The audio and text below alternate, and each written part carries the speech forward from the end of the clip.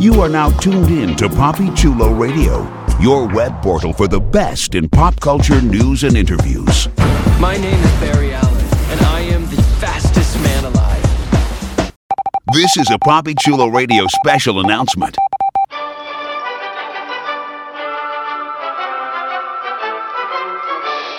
PapiChuloRadio.com is currently looking to expand its web presence, and we're looking for your help. If you're a fan of Papi Chulo Radio and its signature series, please visit GoFundMe.com/PapiChuloRadio and help us with our campaign. Every dollar amount donated will be improving the Papi Chulo Radio experience and making it more interactive and user-friendly. We thank you in advance for your support. This has been a Papi Chulo Radio special announcement. We now return you to our regularly scheduled programming. The following is a Papi Chulo Radio original program. The views and opinions expressed in the commentaries and/or interviews in the following program are solely those of the individuals and are not views of Papi Chulo Radio, its parent, affiliate, or subsidiary companies.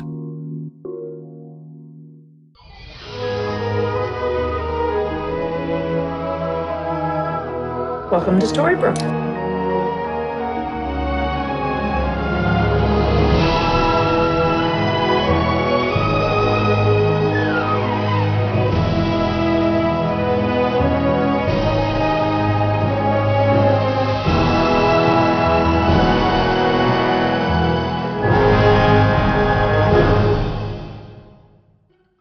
Welcome to Storybrooke Weekly Mirror, the unofficial Once Upon a Time podcast, a PapiChuloRadio.com and iTunes exclusive. Papi Chulo Radio, pop culture on demand. Today is Monday, April 17th, 2017, and I'm your host, Jeffrey Aruz. During tonight's broadcast, we're going to recap, review, and dissect the latest episode of Once Upon a Time. Later on in the broadcast, get ready for a spoiler alert as we bring you the hit ABC series' casting scoops, spoilers, and ratings. Please welcome my co-hosts, Priscilla Rocha. Hey guys. Brittany Garcia. Hey everybody. And Katie. Hey everyone, hope you're all doing well tonight. Alright, let's get into it. Let's jump into our recap of Season 6, Episode 17, which was titled Awake, and aired April 16th, 2017. Here's the official synopsis of the episode. Still trapped in Neverland, Hook aligns himself with Tiger Lily, hoping to find a way back to Emma. Back in Storybrooke, Regina works to break the sleeping curse that David and Snow are under, and Gold denies the Black Fairy, which brings the two of them to a fearsome impasse. In flashbacks, we learn what Snow and Charming sacrificed in order for Emma to fulfill her destiny as the savior. So let's get everyone's initial reaction to the episode, and we'll start off with Brittany. Yay! Okay, so I loved this episode. It was a lot of fun. It was very nostalgic. And I just actually have no complaints for this episode. Unless you guys probably bring something up and I may agree. But honestly, I just thoroughly, genuinely enjoyed this episode. It felt like the magic of season 1. And I think the moral of the story was like what it should be. What I think about when I think about Once Upon a Time, I think magic and love and true love, and I feel like that's what we got in this episode. So it did not disappoint. Ooh. I have a feeling Brittany's got her bushel ready. I do. Okay, that's good. Katie, what are your initial reactions to this episode? At first, I was kind of like, oh, this seems like such a retcon. And I was not enjoying it because of that. And then I thought about it and I was like, no, I'm not even going to worry about that. This is a really good episode. Halfway through, it just got super intense and everything, the pace picked up and it got emotional, and we got a lot of Snow and Charming, which is so nice because we haven't seen them together on screen for a long time. And we got to flash back to season 1, which is exciting. Before season 1. Well, it was before season 1. That's right. So that's pretty exciting. I really did like how they played it all out. I do like how they played it all out. And like I said, we got to see more snowing, so that was pretty exciting. I did really enjoy it. All right. Are you on the bushel train with Brittany? Choo-choo. Sure. Bushel. Okay. Priscilla, we've got 2 people on the hype train. Do you have your ticket? See, I felt almost exactly the same way Katie did. I was just kind of like, really? A retcon? But the story just seemed to emphasize what we already knew about season 1, like what we knew about these characters. It felt like going back to basics, like the best parts of Once, I feel, which are the early parts, the good old days. Like, and I don't know, like the hints that you got towards what's going to happen with Gideon and with the Black Fairy. Ooh, the Black Fairy and Tiger Lily. They were great. I loved it. This was a great episode. All right. So you're also on the hype train. Just want to make sure. Choo-choo, motherfucker. Okay. So I just got my ticket stamped, and I'm on the hype train as well. I've got to say, I'm going to preface it by saying something that's going to be controversial, but it's going to end in a happy ending, which we all know Brittany loves a happy ending. This is true. Okay. It's funny in my head. All right. So, in the beginning, I was like very worried, like 2 of you were. And in my mind, typically, like whenever I see an episode that sort of goes back, especially when it's like this deep in a series, like season 6, and they decide to go back to like either the first season or before the first season, I always get worried because of retconning. And I'm like, they better pay attention. Like, these writers had better like gone back and like researched the episodes that would fit chronologically, because if not, they're going to do something that's going to be glaringly obvious that they just retconned it to fit the current story that they're trying to do. And for me, at least, in my opinion, they did a really great job. Like, I was so worried about retconning as well, and I thought what they did fit appropriately enough. The internet kind of had a couple of issues, which maybe I'll bring up, and we'll see what everyone has to say about it at the appropriate time. But I really loved the flashback. I thought the main storyline in the present day was really good too. A lot of callbacks to previous seasons. I was a little confused as to how Tiger Lily knew a lot, but maybe we'll discuss that at the appropriate time as well. But overall, I have a bushel as well. So I think we are in for some interesting scores when we rate the episode, unless one of you decides to taint us. I'm looking at you, Katie. Okay. No, I don't know. So, let's get into it. Before we get into our thorough recap of the latest episode of Once Upon a Time, here's our announcer with a few reminders on how you can interact with us. Like us on Facebook, facebook.com/StorybrookeWeeklyMirror. Follow us on Tumblr, storybrookweeklymirror.tumblr.com. Follow Poppy Chula Radio on social media. We are on Facebook, Instagram, Tumblr, Twitter, and YouTube at Poppy Chula Radio. Do you have any questions, suggestions, comments, or concerns? Email us via contact@poppychularadio.com. Help support Poppy Chula Radio financially by visiting gofundme.com/poppychularadio. Are you interested in joining the Poppy Chula Radio team as an on-air personality or blog contributor? Email talent@poppychularadio.com. Binge listen to your favorite Poppy Chula Radio programs by visiting poppychularadio.com/archives. You can also download tonight's broadcast and the rest of the series through iTunes. Just search for Storybrooke Weekly Mirror and subscribe. Thanks, announcer. So let's jump right in. A quick shout out to the opening title card, which featured the portal door that we've seen a few times in the series. It's in the middle of the forest. So let's start off in the past in Storybrooke, USA, during the time of the Dark Curse, but if we want to give an exact time frame, this is 10 years into the Dark Curse. Now, if we want to do a little math, which Katie loves to do math, right, Katie? Yeah, for sure.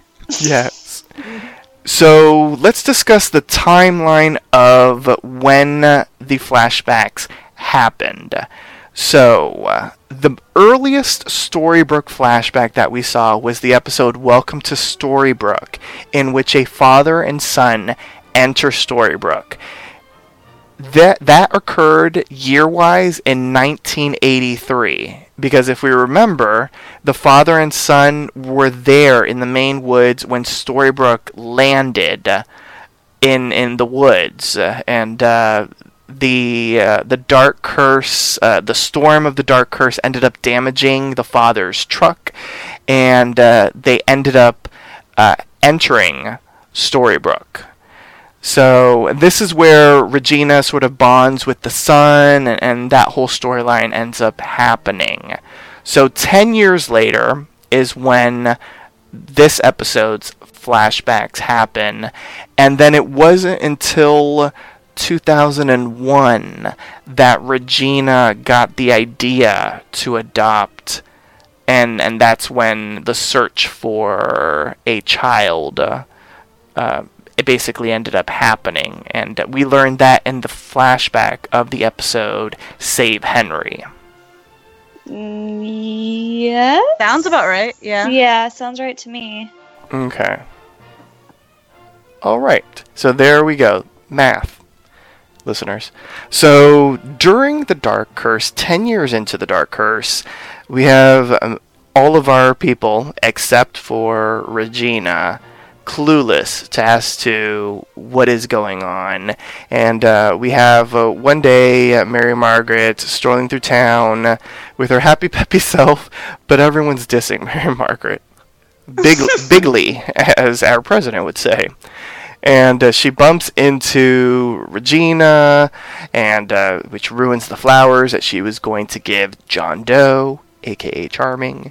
And instead, she ends up finding this beautiful flower that's growing in between, like a crack in the sidewalk. And so she takes this flower to John Doe.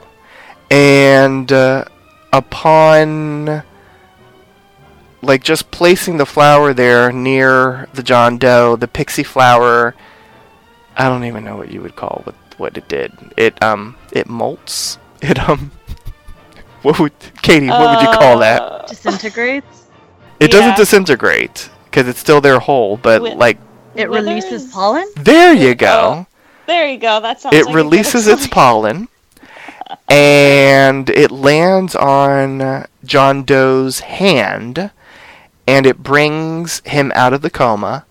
And we have to remember, back in season 1, that Charming never experiences the effects of the curse until it was he went to Rumpel's gold shop, and he looked at the the spinning wheel, and that's how he entered. No, or was it the windmill? The windmill from his farm. Oh, okay, there you go. Mm-hmm. I remember something was spinning. And so he looked at the windmill, and that's how he entered into his curse state of David Nolan. So when Charming gets out of his coma via the flower, the pixie flower, which we later learn is what it's called, he's immediately in charming mode. Like, what happened? The curse? This, that, the other. What's going on? And Mary Margaret's like, what? And Charming's like, come on, I know you're cursed, but you've got to remember me. Like, I know deep down inside you feel like this isn't right. And so he touches her hand, and it starts to glow the color of the pixie flower, like when the pollen landed on Charming. So I guess Charming transferred some of his pollen to Mary Margaret. Oh my gosh. And in a very innocent way, Katie. What are you? You know what I'm Why saying? are you laughing? You said, "Oh gosh," and so he transfers his pollen over to Mary Margaret on her hand, and her hand starts glowing, and then she remembers, and then they kiss in a very charming and Snow kind of way, and now she remembers. So, Snow White is back to being Snow White. Charming is out of a coma, and all of a sudden Regina has been notified by a doctor that the coma patient has disappeared. And she's like, how do you lose a coma patient? And I'm like, I know what you're saying. And so Snow ends up distracting Regina, and she sends Charming over to visit Gold, because she's like, if anybody knows about anything, and if anybody's like 100% awake in this town besides Regina, it is going to be Rumpelstiltskin. So she informs him of the pawn shop, and he heads on over there. And Snow ends up telling Regina that she ended up seeing that, or not, I don't know if she said that she saw him or she had heard that the coma patient was like heading to the forest. So there's a big search party now for the forest. So Charming heads on over to Gold Pawn Shop.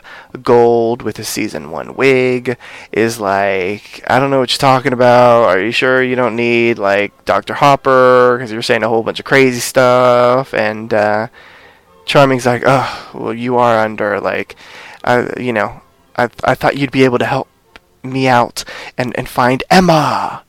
And then once he says Emma, we see Gold gets out of the dark curse. He gets awakened, and he's like, what a pretty name, which is a callback to the pilot. So finally, for everyone out there that was wondering, even though Adam Minetti has said it like several times, we finally have a visual confirmation that the name Emma is what awakened Gold back in the pilot. So Gold is like, well, Emma, she hasn't arrived yet, and she doesn't know where she is at this point, and it's only been 10 years, and so she's only 10 years old, so she hasn't broken the curse and become a savior. And so he ends up informing David that with the flower that awakened him, it has the ability to unite anyone that has true love. So we'll pause right here, and let's discuss everything that's happened. From the pixie flower waking up Charming, to waking up Snow, and now Gold, and the confirmation that the name Emma is what woke Gold up. Katie, what'd you think so far? Okay, now see, this is the part of the episode where the retconning really bothered me at first, because I was like, oh, they're retconning everything. But, like I said, later on I changed my mind about everything. But, in retrospect, when I'm looking back at it, it was really cute. I like the way that they did it. I especially like that they called back to Emma being the trigger word for Rumple that wakes him up from his coma, I guess you could say. From the dark curse. He was not in a coma. Well, his mind coma. There you go. Oh my gosh. His fantasy world, whatever. So, I mean, I like that they actually added that to the show, because everyone, the casual viewers who don't look at like Adam's tweets and stuff would never have known that. So I like how they called back to that and kind of gave an answer. It was vague, but it worked. But I loved how Charming woke Snow up from her days as well. Yeah, and they had an epic snowing kiss. I know, I miss those because we haven't had them in a really long time, obviously. Yeah. Although you would think somebody would have seen that. I'm just saying, because like the blinds were open. Just ignore that. Okay, Grumpy was watching. Leroy. You're like, what the heck is going on? They got rid of the videotapes before. That's why they said that like we can't find Charming. We don't know where he went. She got rid of the tapes. So as long as the blinds are closed, nobody was gonna see that. They were open. They were open, son of a bitch. Oh well. Yeah. I thought I was like, that's a really good kiss, because they even showed us the kiss from outside the room with the blinds open. But I was like, is somebody watching? Because, like, the coma guy is, like, kissing this lady. Like, that's just not normal. What? But, anyways, I thought it was cute now that I look back at it. So, yeah. Okay. What did you think of what we've seen thus far? What we've recaps thus far, Priscilla? I liked this like beginning part. Like I liked seeing Mary Margaret as opposed to Snow again. I liked seeing that when she bumped into her and when Regina walked away, that like evil little Regina, evil queen smile. Like I know that we got the evil queen in quotations back, but the hidden tricks that she did, like the part where she was evil queen as the mayor, we didn't get to see. Like I felt like we didn't get that magic. But we got that magic here. And my only critique is that it felt kind of lame that after the pixie flower does its trick and Charming wakes up, all he has to do is touch Mary Margaret's hand for her to turn into Snow. Like he transferred the pollen. No, it feels like with every other thing, like it's really convoluted. It takes you loving someone and them loving you back for a true love's kiss to happen. It used to be harder for magic to break curses, and in this one it was as simple as like a hand touch, which that was the only like it wasn't something that like bothered me to the point of being like incensed, but like it was just kind of like a niggling thought there that I was like, hey, this is maybe a little too easy. But to speed the story along, I was like, okay, I'm just going to shrug and go along with it. #magic. And it used to be very difficult to travel between realms, but apparently not as much nowadays. They retconned the shit out of that. That was okay. Yeah, like twice in the episode. So, in the past and in the present. Brittany, what about you? What are your thoughts on what has been discussed so far? Did you like that everybody was bitching at Mary Margaret? Even Marco wasn't having it. Oh yeah, I love that. I mean, I'm one of the people that is super glad that Snow is Snow and we don't call her Mary Margaret anymore. Like I'm just like, nah, girl, nah. But that was actually a really funny opening to the background. Wow, the flashbacks. How she's just, she's just so happy that it's part of her Snow charm that she's just gonna be happy-go-lucky. But it's like she can't be. Everybody hates her or they're annoyed by her, and I'm like, oh my god, it's me. I was probably living in Storybrooke, like. I make fun of some of my friends that are happy-go-lucky, and I'm just like, really? Why are you so happy? Like, why are you doing this to me? But I just love that. That was so cute.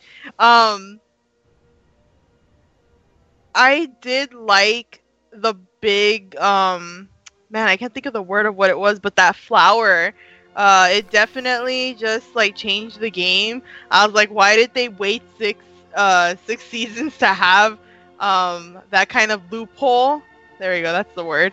But I actually liked it. I liked that it's only because when true evil is there. And it kind of makes you wonder, like, damn, like, all the other villains we faced weren't as terrifying. Apparently, the two biggest foes we've ever had is Regina, or Evil Queen, and now Black Fairy. I mean, to not to go too ahead, but I thought that was a really important piece of information we got from the flashbacks. And honestly, part of the reason why this episode was so good to me was because it focused so much on snowing. And I mean, people are like, wow, you know, they don't give anything to snowing anymore. We don't see Snow do anything badass, or, you know, we haven't gotten that much of it. But the thing is, when we do, it really shines and it's really amazing. And it's one of the reasons why I like season 1 so much. I just loved the story of Snow White and Charming, and I love their theme music. Every time they put it on, I'm like, oh my god, it's so magical,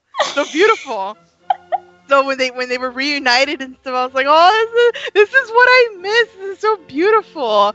So I was just enjoying the flashbacks, like, and it was just so beautiful. And Regina, evil Regina, like Priscilla was saying, she was just the best. It makes you wonder, or not wonder, it just makes you go in awe of like how far Regina's come too. It's not about her this episode, but this season's been doing that a lot. They've been showing, you know, evil queen versus who Regina is now, and it's just like wow. Like Regina is my favorite character, but I'm not gonna, you know, push aside what made me fall in love with the show at first, and that was the love between Charming and Snow White. I'll always find you. Yes, I love it. It's so beautiful. Like, I don't know, maybe they are my true OTP, but we don't see it as much. But when we do, I'm all in. I don't care what you're giving me. I love it. I absolutely love it. They found each other like 1,000 times. I'm just saying. I mean, it's weird to say, like, and please, like, fans, don't take this the wrong way, but their chemistry is so fucking good. Like, it makes sense that the actors saw each other and, like, fell in love, and that's how, like, they've learned how to emote and how to be Snow White and Prince Charming for as the seasons have passed. You hear that in their, like, the DVDs and the extras, like the like the more and more how they're kind of like falling in love, and we get to see that on screen, and that's beautiful. Like, yeah, I love that. Not to say that happens to all couples that are really magnetic and have a lot of chemistry, but Snow White and Prince Charming seems special. Yeah, we were fortunate. Honestly, we were really fortunate, and I think they would say the same thing for getting into this show. But it is beautiful to watch it. It's natural and it's magical. I mean, I don't know how else to put it. They're the real life Snow White and Prince Charming. Yeah, they're the real life true love. Yeah, I can't think of any other iteration that I've liked of Snow White that just works like this. Snow White and Prince Charming, honestly. Yep. I agree. I really don't have anything to add. I think all of you sort of covered everything. So I'll add in something that I thought was kind of funny that I found on the internet. Apparently a lot of people on the web were very confused by the flashback because, and I slightly blame whoever edited the episode, because they did do like a weird type of thing right before the flashback where in the beginning for a second I was like, is this going to be a dream? Because they like zoomed in on like Snow's face, and then they did all these like flashes to like their life pre-curse. Yeah, they've never done that before, so it was very odd. And so a lot of people on the web were like, was it all a dream? Like, I thought it was a dream. And I'm like, okay. But I think they were just more confused by the editing. But all right, so let's continue on.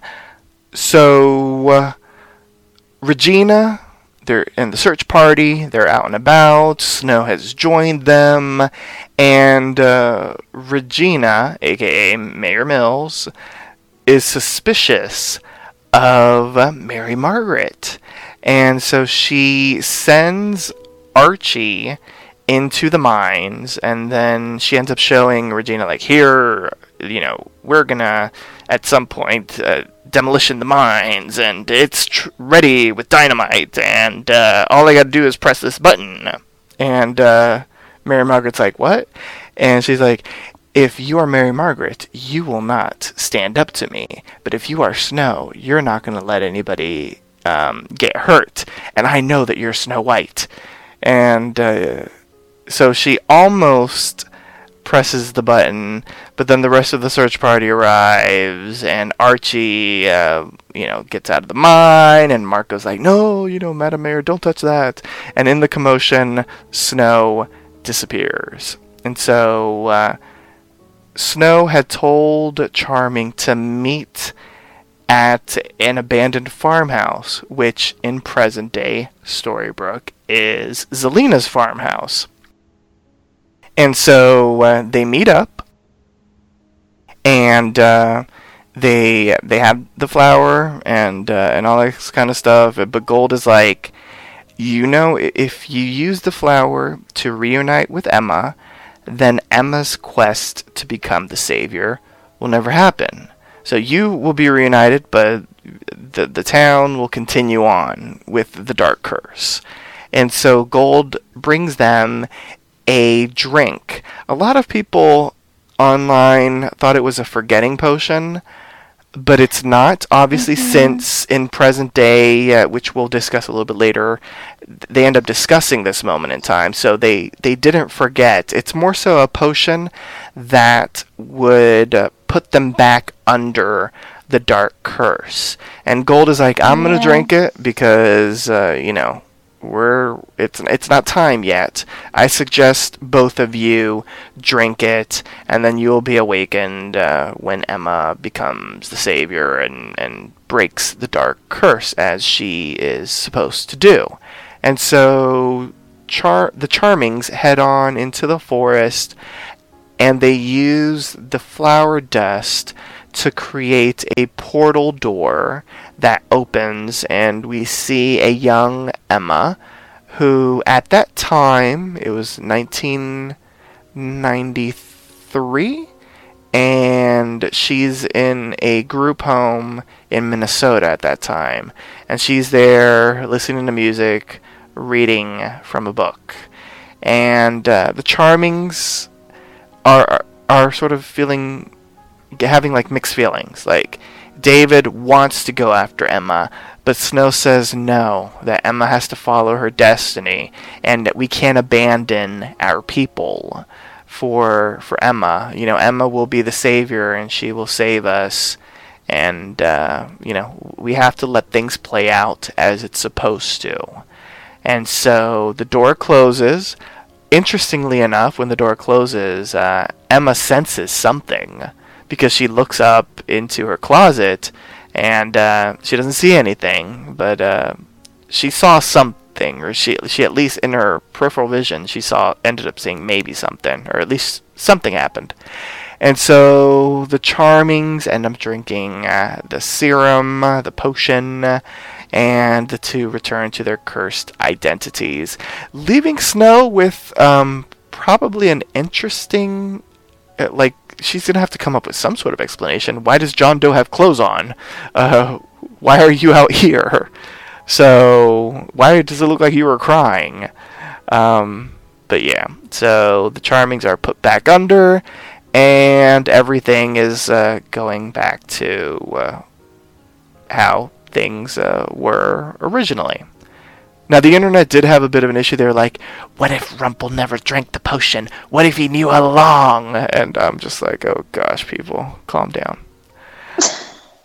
So, Brittany, would you have drank the potion? No, let's discuss this. What did you think of the Charmings seeing Emma, Regina testing Snow, and Gold in the potion? Well, I'm not gonna lie. When the flashbacks were happening, I thought that they were part of season 1-ish until we got to the point where they talked about Emma and they saw her and that, she was a little girl, and I was like, oh my god, thank god, because this is just really weird. So what was awesome about this is that it ties into the present of what's going on, and it reinforces the selflessness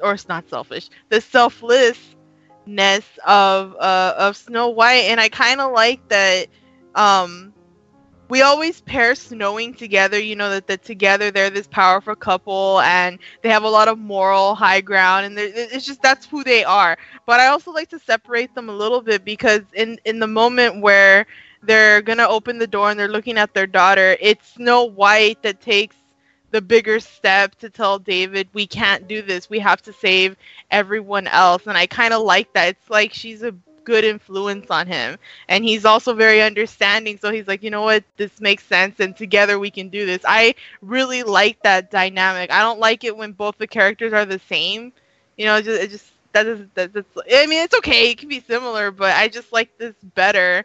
And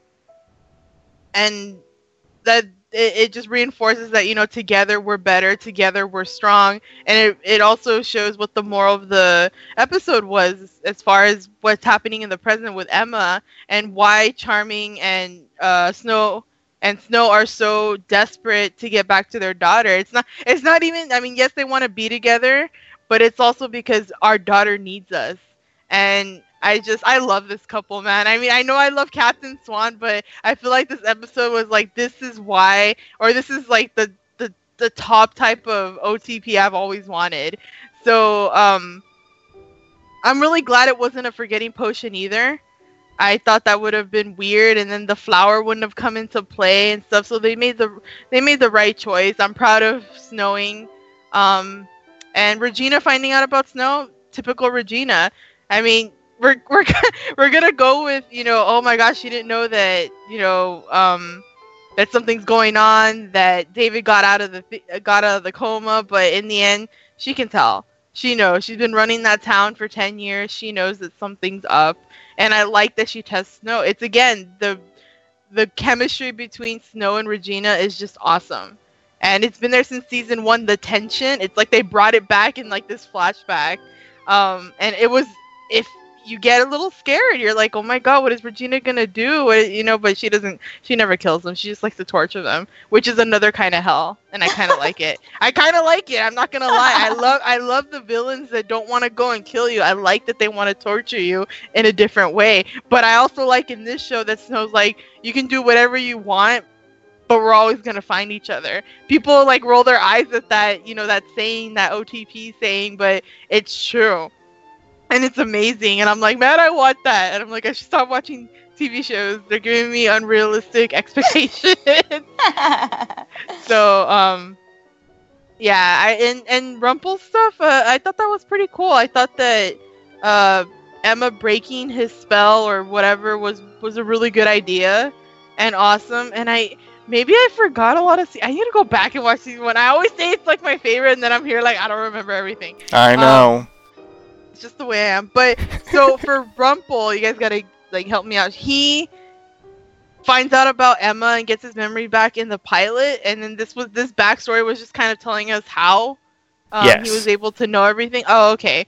And he's part of the curse too, right? That's what they were saying, that he gave her the curse, right?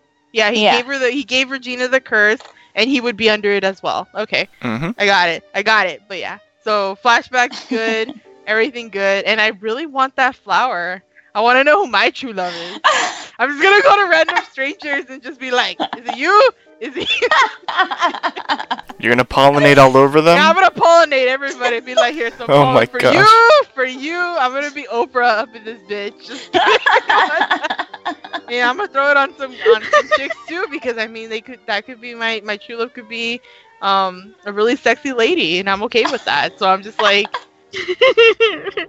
oh my god. This has turned into a Dr. Archie Hopper session in like 30 seconds.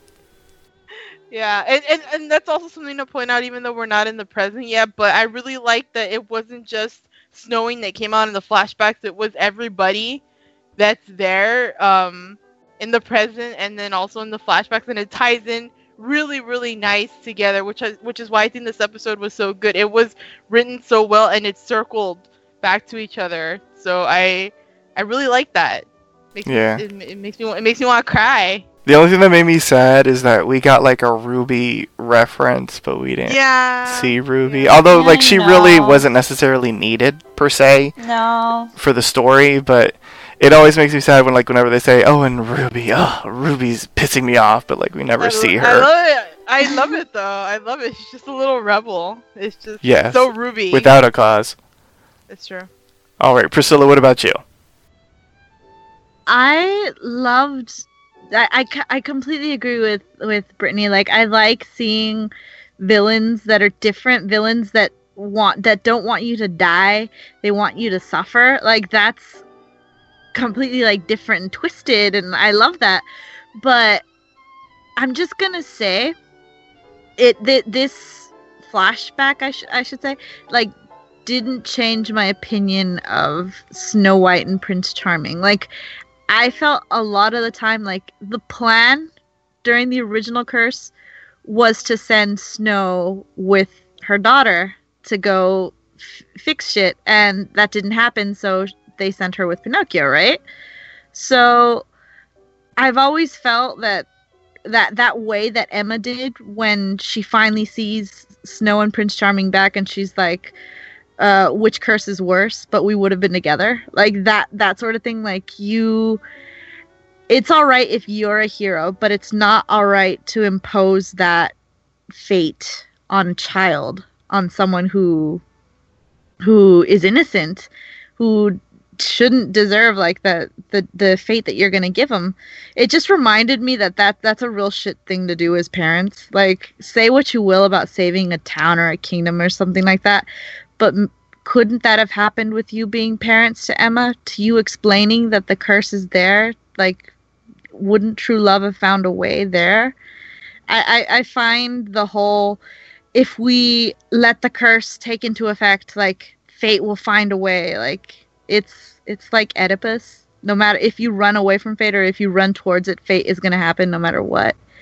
It's just, I keep reminding myself, like, looking at that little girl, like, that girl is going to go through hell. She's going to go to prison. She's going to have her heart broken. She's going to have her baby daddy leave her. And you're okay with that because she's going to break a curse? Like, that's not cool. Like, but they don't know that at the time, though. But I've always thought the Charmings were kind of like bastards for doing that to their daughter. Like, that's never gone away. Like, that didn't change my opinion of them. Rather, in fact, like, it reinforced that notion. And yet,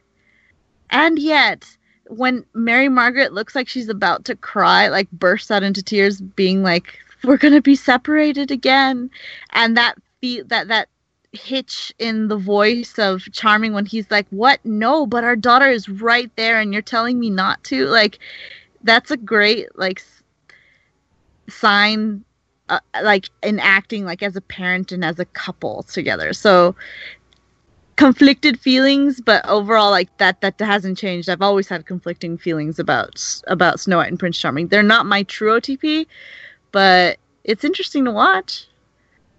Katie, what about you? I thoroughly enjoyed, like I said, this section of the flashback really got me into it, because it all started picking up pace and it happened so fast.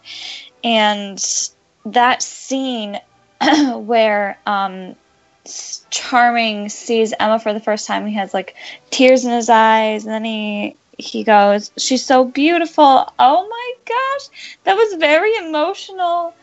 And then Katie's about to cry again. I know. It was very emotional. And then we see just their whole scene there was very emotional, and Snow's crying and Charming's crying, and then you see that shot where it's Snow and Charming, we're looking over their shoulders, and baby or young Emma's in the middle of them is so 10-year-old Emma. She's not a baby. We call her baby Emma, She but is I the mean baby. she's The duckling. Yes, Yeah. little duckling. But that shot was so beautiful, and I have always wanted an episode where we see young Emma with her parents. We'll never get it, but I mean, this is as close as we're gonna get, so I cherish that. But it was very touching, and I liked how they wrapped up the storyline. I actually did not realize when I watched the episode at first that it wasn't a forgetting potion. I thought it was a forgetting potion. I guess my mind just assumed that. And then afterwards, people mentioned, no, they never specified that it was forgetting potion. I was like, oh, that makes sense now. So I like that. I appreciate that it wasn't a forgetting potion, because that's something that they've done in the past where it's like easy, you take a forgetting potion and we forget that it even happened. And then we don't have to explain this in the future. So I appreciate that they actually didn't do that. And there were some people after the episode who were like, well, this is season 1 or before season 1. There's not supposed to be magic happening in Storybrooke. But there were magical items in Storybrooke. So, I mean, it's possible that Rumpel already had potions made up and stashed away somewhere. Mm-hmm. Yeah. And it's possible that he had the ingredients. It's possible that the flower blooms when great evil is around. Isn't that right? Yeah, and Storybrooke was made by magic, so I can kind of buy why it grew there. Yeah. Even and though Regina passed by there every day. Yeah, I can buy it. Yeah. So, I mean, those are kind of explained away, which is nice. It's not huge gaping plot holes. But I did really enjoy the ending of this section of the episode. It was just really beautiful. Yeah, I agree. I thought it was beautifully acted. It was like the emotions. They just did a phenomenal job. Both Josh Dallas and Jennifer Goodwin.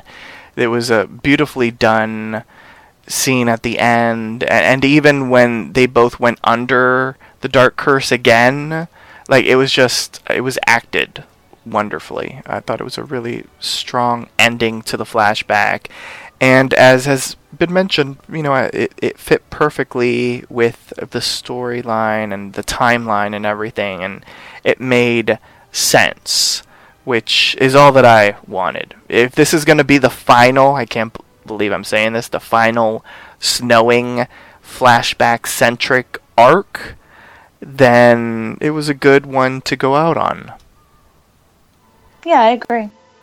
Alright, let's get into present day, and we are going to start off in Neverland. So Hook is being chased by the Lost Boys. It looks like the Lost Boys have finally got him because he's surrounded by them and they want to make him pay for what you did to Pan and all this kind of stuff. And then suddenly a series of darts knock out all of the Lost Boys. And if you look closely, the first Lost Boy that gets the dart shot in him, he covers his neck before the dart goes in. I'm just saying. I thought it was kind of funny. But I'm like, you didn't get hit yet. So they all get knocked out, and Hook looks up, and he sees Tiger Lily, and she's like, what are you doing here, Captain? And Hook is like, oh my gosh, like, thank you so much. I'm so glad that you were here to rescue me.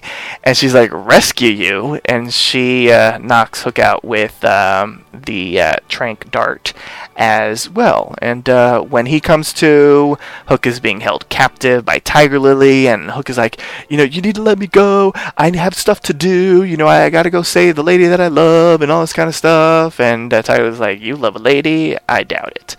And Tiger Lily's like, you need to help me because I need to get something to someone in another realm, and you got the Jolly Roger, and so you're going to help me. And Hook is like, I'm not going to help you. But Tiger Lily's like, yes, you're going to help me because I got this piece of wood that I need to give to this person. And basically they're all discussing the same person, they find out. Hook obviously is talking about Emma, and Tiger Lily's talking about the Savior. And Tiger Lily knows about Storybrooke and knows about the Black Fairy and knows about everything basically. And she's like, this piece of wood that looks kind of like spear-like, it's a chunk of a fairy wand, and the Savior, aka Emma, will need it to defeat the Black Fairy. And so once Tiger Lily starts believing Hook after Hook shows her the engagement ring that he was going to give to Emma.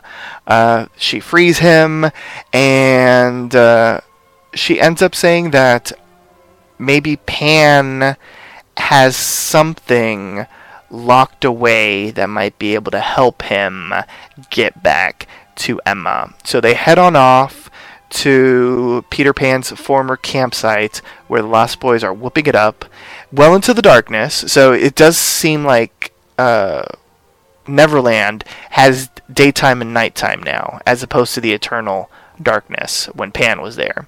And Tiger Lily ends up distracting the boys while Hook runs to this large tree whose sap has the ability to cross realms. And so Hook acquires the sap on his hook, and he ends up cleaving himself from his shadow. And one of the Lost Boys finds him doing this. He ends up calling the rest of the Lost Boys, and Hook grabs a hold of his shadow, and the shadow takes off to Storybrooke. But the Lost Boys are like holding Hook down. They have captured Tiger Lily, and so Hook gives the weapon to his shadow, and it races off to find Emma. Unfortunately, they were pulling Hook too hard that the hook remains on the shadow. And we'll pause right here because we'll continue on with the shadow elsewhere. So, focusing on Neverland and Hook and Tiger Lily and the Lost Boys, what did we think of this arc? Brittany? Oh, wait, somebody gasped. Does that mean you want to go first? Whoever gasped? I did. Oh Okay, my gosh. okay, Katie. Katie, okay, go ahead. I mean, Katie was really excited. So, Katie. I am. Oh my goodness. So, I was really excited, first of all, when they cast Tiger Lily. And, well, first of all, when we heard about that, heard that she was going to be on the show. And then when she was cast, it was even more exciting. And we saw the sneak peek before the episode came out. And that made me really excited. And she did not disappoint in the episode. I will say, just a small note, and then I'll let you continue on, Katie.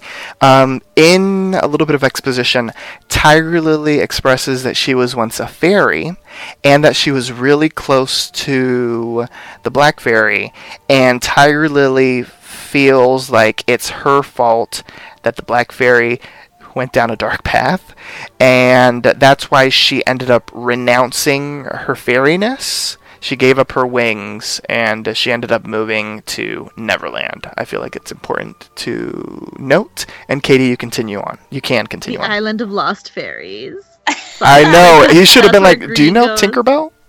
Yes. Oh my gosh. I hope Tiger Lily is the orange fairy, because that's what a Tiger Lily looks like. Yeah. Like, I want to see that. That'd be so cute. She really didn't disappoint. She just from the moment that she came on the screen was like taking out all the Lost Boys, and then she like stuck the dart right in his neck and Hook's neck, and then Oh, you know that hurt. I know. It looked like it did. And then when she was explaining that she was once a fairy, that was a big plot twist. I enjoyed that they did that with her character. They kind of gave her a little bit of a different backstory, which is exciting. Which means she's not a princess. Yeah. So it's interesting. I like that they're doing something different with her character. She's And- better. She's a fairy. What the hell? That's magical. That's I better than a know. princess. That's awesome. She was just so cool. And I enjoyed being in Neverland again. We got to see Pan's camp. It was just, I loved Neverland. That was like my favorite arc. And so it was fun to be back there and to see more characters from Peter Pan. Like I've always said, Peter Pan is my favorite fairy tale, I guess you can say, Disney movie. So it's exciting to see more of the characters from the show, or from the movie and the books. So I could go on and on. I just really enjoyed it, and I loved what they did with Tiger Lily's character. All right, now, Katie, does Brittany have permission to go next? Yes. Okay. Sorry. Wow. Shady Katie today. Brittany, what about you? And she's saying that the blue fairy shading. I know, right? Girl. She's got a V for vendetta against you. Takes one to know one, I guess. Yeah, there you go. So last week when I was talking about how frustrated I am that they're keeping Captain Swan apart, I'm actually a big fan of external conflicts or problems that will separate my OTP, because I like the fact that there's no problems within the relationship, but other things are keeping them apart. So I actually like that type of angst, but I don't like it for too long, and especially if it doesn't have a lot of purpose. So I've been kind of like mad that they're keeping him so far away, and that his adventures or him trying to get back to Emma is pointless, because Gideon told us doesn't matter what he does, he's not gonna come back here. So I was like, so what's the point of watching him do all this stuff if nothing's gonna happen? Go and put more focus on other characters that need it. Even though I love Captain Hook, that's me. I love him, hooker for life. And then this episode, they put him back on Neverland. I'm like, okay, this could be a little bit of fun. And they finally give him a storyline that connects with the present. I was actually genuinely surprised, and I loved it. I loved the entirety of not the flashbacks, but of Hook's arc in this episode. He had a purpose, and so did Tiger Lily, and she was a badass too. And then we got the twist that she was a fairy. I'm like, damn, that's good. I really like it when the show takes advantage of twisting the stories or origins of characters. Like, we know who Tiger Lily is in Peter Pan. We have a lot of iterations of her, as a young child in the animated series, and you just want to know if she's going to be a badass or she's just going to be a princess. And you're like, well, where's the rest of her people? But it turns out she just came here, like, to, I guess, redeem herself. I actually want to know what the hell she did or what happened, and I'm kind of sad that we're probably not going to get more of that. This is not being cryptic about next season or if we're going to have one. I'm just saying that it would have been a nice addition in this episode, just for her to just tell us what she did. There might be some scoop in the spoilers. So, okay, well then there's that. But I was a little sad that we didn't get more. It just, the fact that she said that she was a fairy just like really like blew my mind. I was like, oh my god, yes. And I was also like, Hook, like, why do you care about what's going on in other places, or your war is not mine to fight? I was like, yeah, Tiger Lily, get that shit out of here. Even though I enjoyed her, because she's a badass. But she's like, we need to save the savior, and I'm like, oh shit, how does she know what's going on here? So that was just all good, and I think we had like a lot of funny one-liners from Hook in this episode, like when they were creeping on the kids while they were dancing. He's like, "Isn't it past their bedtime yet?" Like, it was just a lot of fun, and the resolution to what they were doing in Neverland was just really, really great, really smart and awesome. To get Hook's shadow, and then that scene with Emma. Oh my god, I know I don't want to get ahead, but oh my god, feels, all the feels. And I just find it funny that these two, they had to fight those kids, or those kids are evil. I don't like them. Dude, Well, they they're aren't not kids boys anymore. anymore. Like they're like, I call ourselves the Last Boys. I'm like, you guys aren't boys. They're like a frat party. Like, it's scary. It's a they're kegger. pretty- Yeah, and one of them's like, we're never gonna forgive you for what you did to Pan, or revenge for Pan, and I'm all like, ugh. I Like, know, that was so long ago. Boy, please. Get over it. Yeah. I had fun with this arc too. Like, I loved all of the callbacks to season 3, basically, from like the shadow coming back into play, and finding out a little bit more about the Lost Boys, and bringing in Tiger Lily, which connects a little bit to the Peter Pan mythos that they introduced back at the tail end of season 2 and in the first half of the season of season 3. So I thought it was fun. It was great to see Hook interacting with Tiger Lily. I did find it very weird that she knew a lot. Did anyone else think that was weird? Because usually the people in Enchanted Forest they don't know what story Brooke is. So I thought that was a little odd that she just happened to know everything. I felt it made sense because she's as soon as she said I'm a fairy and what happened to the Black Fairy might have been my fault, I'm like, oh, so you know that the Black Fairy created the curse. And it makes sense that she at some point when somebody can cross dimensions is nearby her, she's gonna take her first shot to be here's this piece of wood, go find out how to fix this. That made sense to me, because the Dark Curse didn't create Storybrooke. It was used in that way, and at the time that she would have created the Dark Curse, the Emma of it all, the savior of it all, would not have existed. No, because for every curse the curses are meant to be broken. So Rumpel said that at some point, didn't he? So for every dark curse there is a savior. There has always been a savior. But it Aladdin wouldn't have been Emma at that time. I know, but she didn't know it was Emma. She's I need you to send this to the savior. There's got to be some backstory that we'll get that explains how she knows so much. Maybe, which I'm excited to see. That's how I kind of felt. Was that there's going to be some explanation in the future or something? Because it did kind of happen really fast, and we're like, "Whoa, she knows a lot." Or isn't it part of the prophecy? And maybe that's a prophecy that's known through the fairies or something. It could not be. not in specifics, but that there is a big battle coming, and it's coming into fruition. We heard about the final battle. David says it in this episode, and we're not there yet. How he talks about the final battle, and he thought it was the curse from season 1, but it's actually against the Black Fairy. So maybe that's something that the fairies know, except Blue doesn't want to tell us shit because she's shady. But I don't know. Maybe that could be a thing.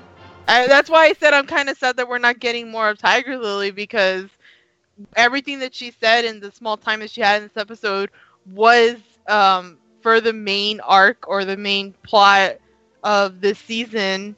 And it looks like she could be of help. So that's why I was like, oh, I want more, man. I was hoping she was gonna... But I thought she would go through the door with Hook. And I was like, oh, this is pretty cool. I would like it, but I guess she feels like she still has more to pay for. Yeah, I was disappointed she didn't go through the door. Yeah, it makes me think that she probably did something kind of bad, even if I might not think it might be, depending on what it is. Because she should have gone through that door, man. I don't know why she wants to stay with all those hooligans. I know, right? Island, man. That's kind of scary. Realistically, that's There's gotta be 20 teenagers in that thing trying to fight after her. Get me out. It looks like we noticed that she could take care of herself, but I don't know, man. If those kids keep growing, and maybe she's just gonna keep getting smarter too. Those kids look like they're dumb anyway. So oh gosh. And for all the people out there that after the casting of the little Latina girl for the season finale, we're speculating, because I guess apparently all brown people are the same, that oh my gosh, that little girl is gonna be Hook and Tiger Lily's love child. That was the best. I was like, what? Not all brown people are alike. Native American and Latinos are not the same. I'm just saying. A Native American and a white person doesn't make a little Latina girl. Fandoms tend to get a little crazy with theories, especially of an OTP, and it's half of their OTP is gonna spend time with another woman or another man. They get a little crazy together. And knowing Hook having a whole past that we haven't even explored, aside from the ones that we have. Can you really put it past him? But it's not like they have condoms in the Enchanted Forest. I'm just saying they're still working on the rhythm method. I don't know if this counts as spoilers or anything, because it's not future spoilers.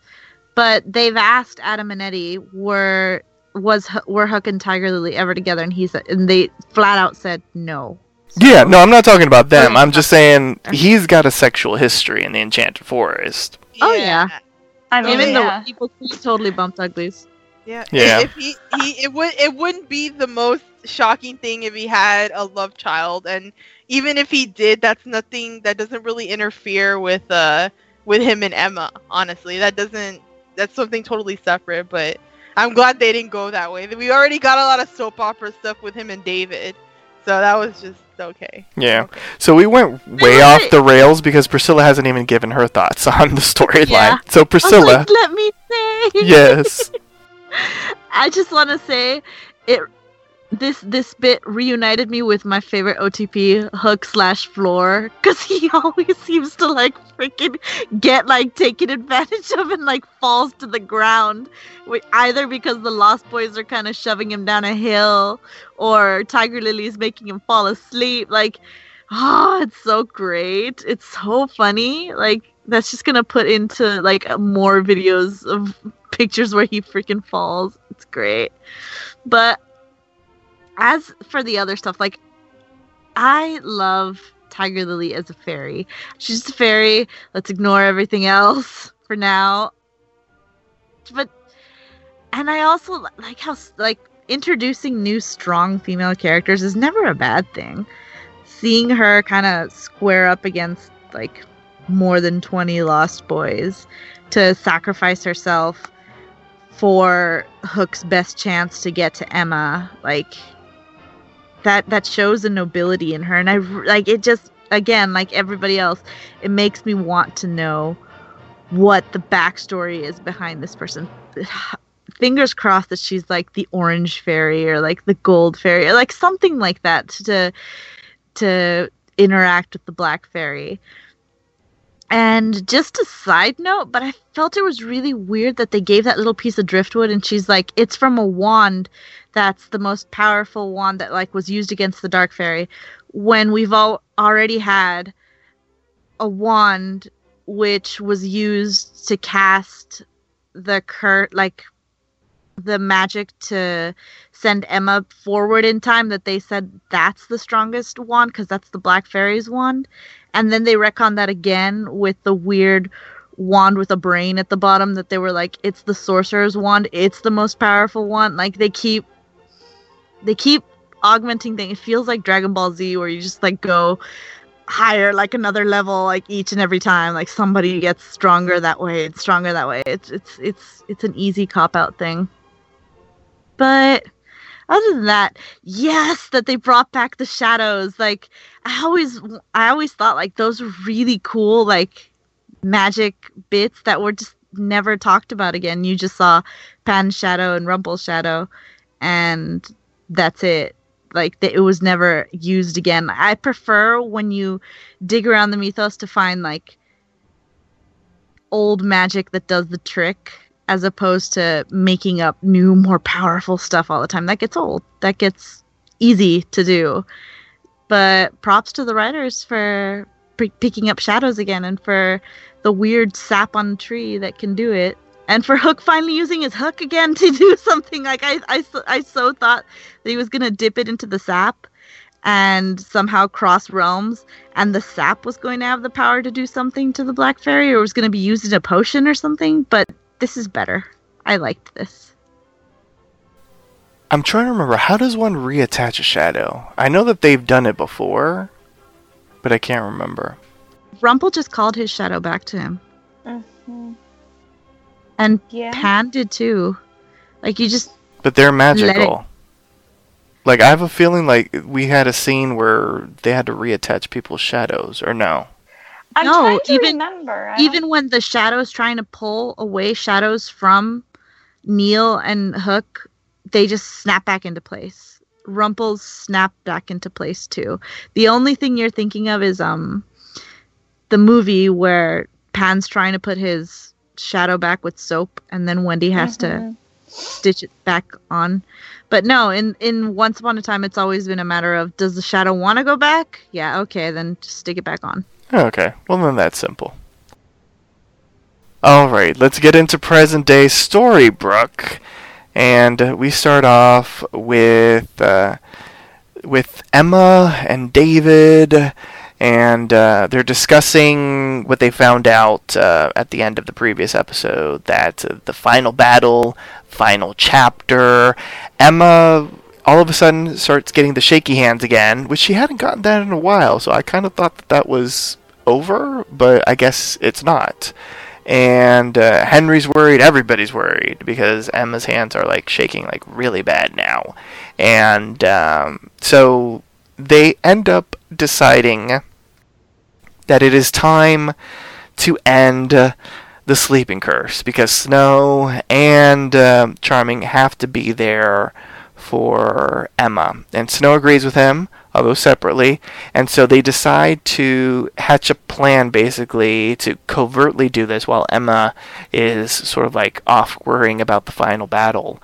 And they plead with Regina to use this potion or something that she has been testing out, and Regina and Zelena concoct the potion in a cauldron, and they take the Charming's split heart out of them, and they dip it into the cauldron, and the purpose of this is that the liquid, the potion in the cauldron, would remove the curse from their hearts.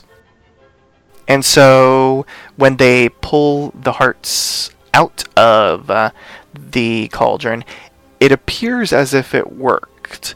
And so they place the hearts back inside of them, and it turns out that they learned that the Evil Queen had a failsafe, making it impossible for Regina to undo it, and causing Snow and David to both fall under the sleeping curse permanently by the day's end.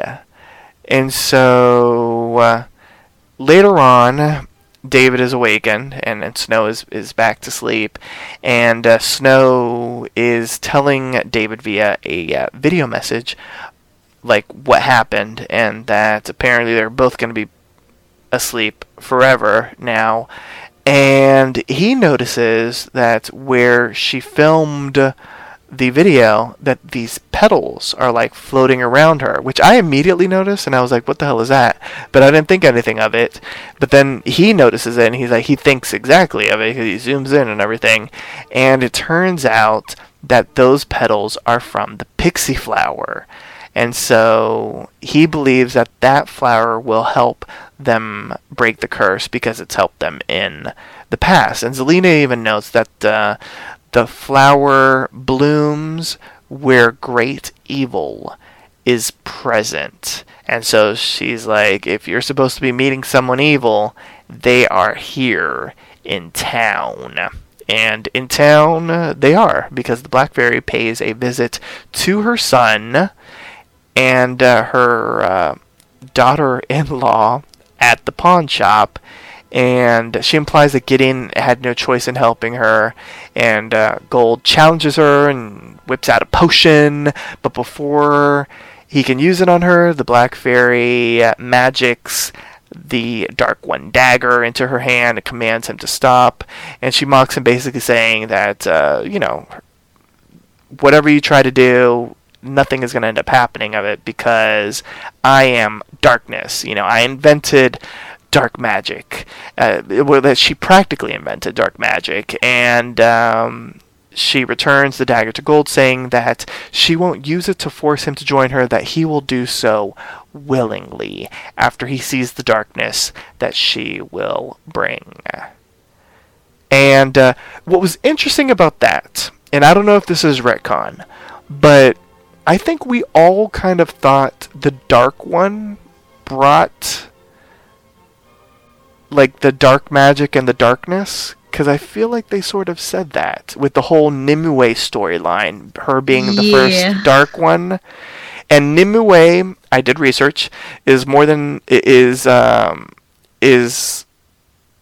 she was like 500 some odd years earlier, and so that means that if she practically invented it, that means that she has to be older than Nimue. No, because they mentioned that Merlin and Nimue, well, in particular, started the first like magic. Like we saw an episode with that where like magic didn't exist in the world before that. Either the fairies were keeping it to themselves or something. But like, I have to see. But that like, still doesn't negate that she's older than Nimue, because Merlin didn't meet Nimue until years later. Did she say that she's older than Nimue? Well, if she's implying that she like, invented dark magic, then she would have to be at least older than Nimue. She says I practically invented it. That doesn't mean that she did. Yeah, it doesn't mean she did. That actually means she didn't. That means that somebody else did. So she could have brought it, you know, when someone like invents something and then someone else takes that something and like makes it big, then they were a part in the invention process. They were just in the spreading it. It's that whole thing with like Bane in Batman, like you lived in the dark. You lived in the darkness, but I was born in it. I was raised in it. She took darkness to another level. Yeah, maybe, or it's probably just a chicken and egg situation where they don't really even know, the writers that is, who came first. We'll know more when we find out the Black Fairy's background. Like, and we do have an episode dedicated to that. So. Yes, and it's actually titled that. So hey. Yes. So okay. So Emma wakes Snow up because Snow's a tracker, and they end up tracking the pixie flower into this like gorgeous field, which that was like a neat special effect. It was like very it was like a simple special effect, but I thought it was really nice how they made the pixie flowers glow in the snow. I thought that was kind of neat. And so there's like this entire field of it, and so they realize like, oh no, if there's like this field of pixie flowers and it shows up where there's great evil, then we in danger, girl, is basically what they were saying. And out of the blue, the Black Fairy pops up and introduces herself to Emma, and she's like, you know, I made the dark curse, and you were made to break it, and so it's nice to finally meet you. And Gideon is there, and because they were like, how did you? And they're like, oh, well, yeah, Gideon helped. And so she calls on Gideon to basically burn the field of pixie flowers, so he disintegrates them in order to make Snow suffer. And she ends up saying, you know, a mother shouldn't see her child's death. And they poof. I love that the Black Fairy disappears in black smoke. Like, everyone seems to have their own different color when they poof. I love that hers is black. I think that's awesome. Yeah, it fits. Exactly. And so they are crushed because they have no idea what to do next. But Emma discovers that one pixie flower remained. And so they decide that they're going to use that pixie flower to wake up David and the Charmings as a whole. So they're about to do that. They're ready to go.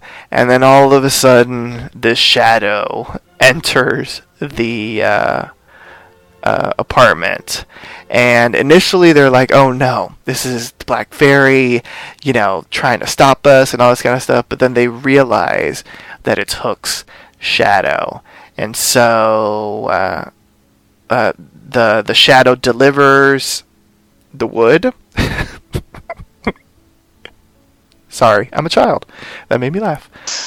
And then they notice that the Hook is still in the shadow, so they feel that Hook is in trouble. And then the shadow, like, I'm assuming that Brittany thought this was romantic. I thought it was so creepy that the shadow ends up, like, touching Emma on her cheek. Like, oh my god. I thought that was so weird. But we'll discuss that in a moment. So I just thought it was weird. And Snow ends up like, you know, if Hook's in trouble, if he sent his shadow, then like you need to use this on him. because this reunites people with their true love, and we had the chance to use it in the past, but we didn't. But like, you have to, like, we've sacrificed so much for you, Emma, that we're willing to go under a sleeping curse forever for you. So use this to save Hook, and we'll find out another way to wake us up. And so Snow ends up falling asleep, and Emma immediately uses the flower to create the portal, so the door opens in Neverland. This would have been a really good time for Emma to have used some magic, as opposed to just like pushing the Lost Boys aside. So I thought that was weird that she didn't use magic, but she ends up saving Hook, and he brings it back to Storybrooke, and the entire commotion, Tiger Lily breaks free and runs away, and she looks really happy. And the two are finally reunited, and then Hook does what everyone wanted him to do. He finally gives Emma the proper proposal that he should have done since the beginning. He admits that he loves her. He vows to be honest with her. He gets down on one knee. Regina ends up whisking Henry away so that they could have their moment. And he asks Emma to marry him, and she accepts. Yay! So we'll pause right here, and we'll discuss everything that's happened, from the Black Fairy and Gideon to the Pixie Flower and the proposal.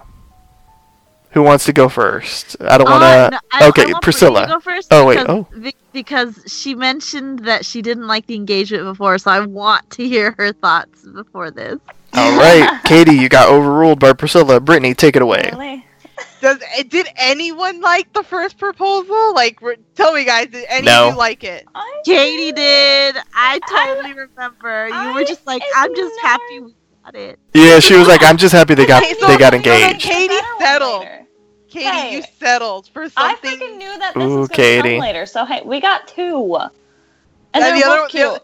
No, they're not. No, You have to no. ignore the. Okay, whatever. I can't. Just I go. can't. I can't. Look, I am a huge Captain Swan fan, but I will criticize it as well. That's what makes you a really Excuse me? level-headed fan. Are you- Ooh, that was shady. Yeah. Okay, I'm muted. That was a read. I started something. Honestly, and even if it wasn't tainted with the secret that he was holding, I didn't like how they went about it. Because he was drunk. With Emma coming and being like, "You're gonna propose to me," but she has the ring, and it was all over the place. It didn't have the emotion and the genuine like feelings like this one had. Like, here they're back, the secret's out, and he's like, you know what, before anything, I'm gonna do this. And it was just so, it was perfect. It didn't need to be this romantic setting. It just had to be in the moment, and it had to be true, and there had to be nothing else holding them down. And that's what made it so pure. We even have Regina and Henry be like, "Oh, we gotta move. I love that they have that shot of them like moving out of the way." And it's also, I also really am a big fan of proposals where the guy kneels down, but the girl kneels down too. And it's not the first one I've seen that does that. My other OTP for Life did that too. You know, from Arrow, Olicity, they did that as well. So This is the season of double proposals. Yeah, I'm telling you, a lot of my shows had like proposals, but this was the one that I enjoyed the most so far that I've seen for the seasons I've been watching for other shows and this one. So it was just Until maybe another show. Yeah, maybe. They totally redeemed themselves with this proposal. I loved it. It was just beautiful. There was no lies, no nothing, and it was just there. And I guess the topping of this was Hook learning about what happened and what Snow and Charming did for them. Well, not really Charming, just Snow. Snow's the one that did the decision again.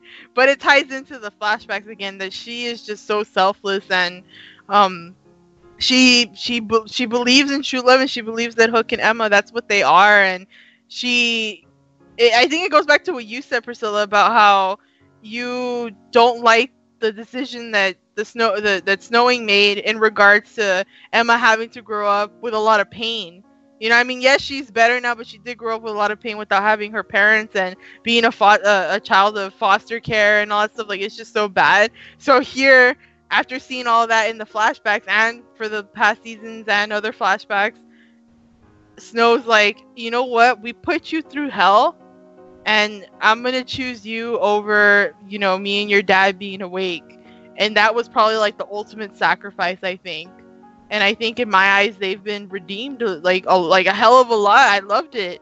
And I also think what follows doesn't really isn't a cheap way to get rid of the curse. I think now that they had a whole episode to dedicate to helping break the curse, it made sense.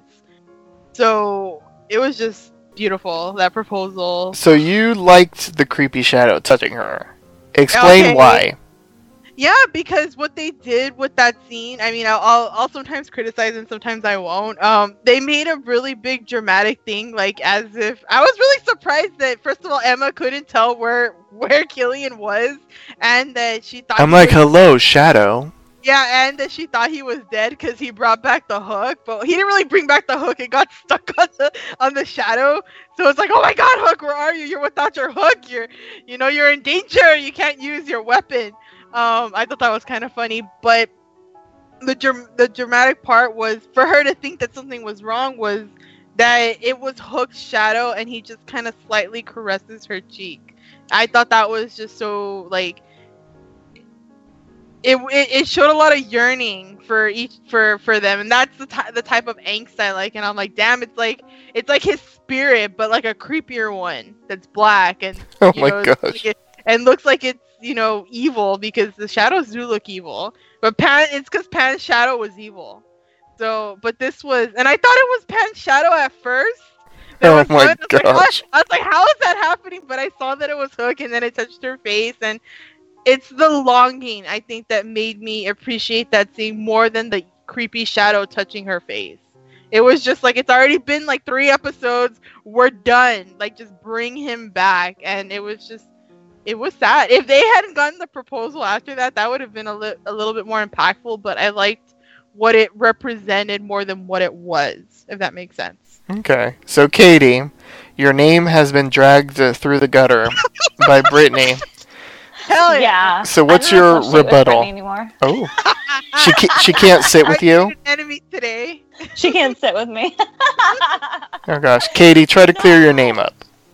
Oh, I'm not going to. I went over it. No, I liked what we got then because I knew that we would get something much better coming in the future, and we did.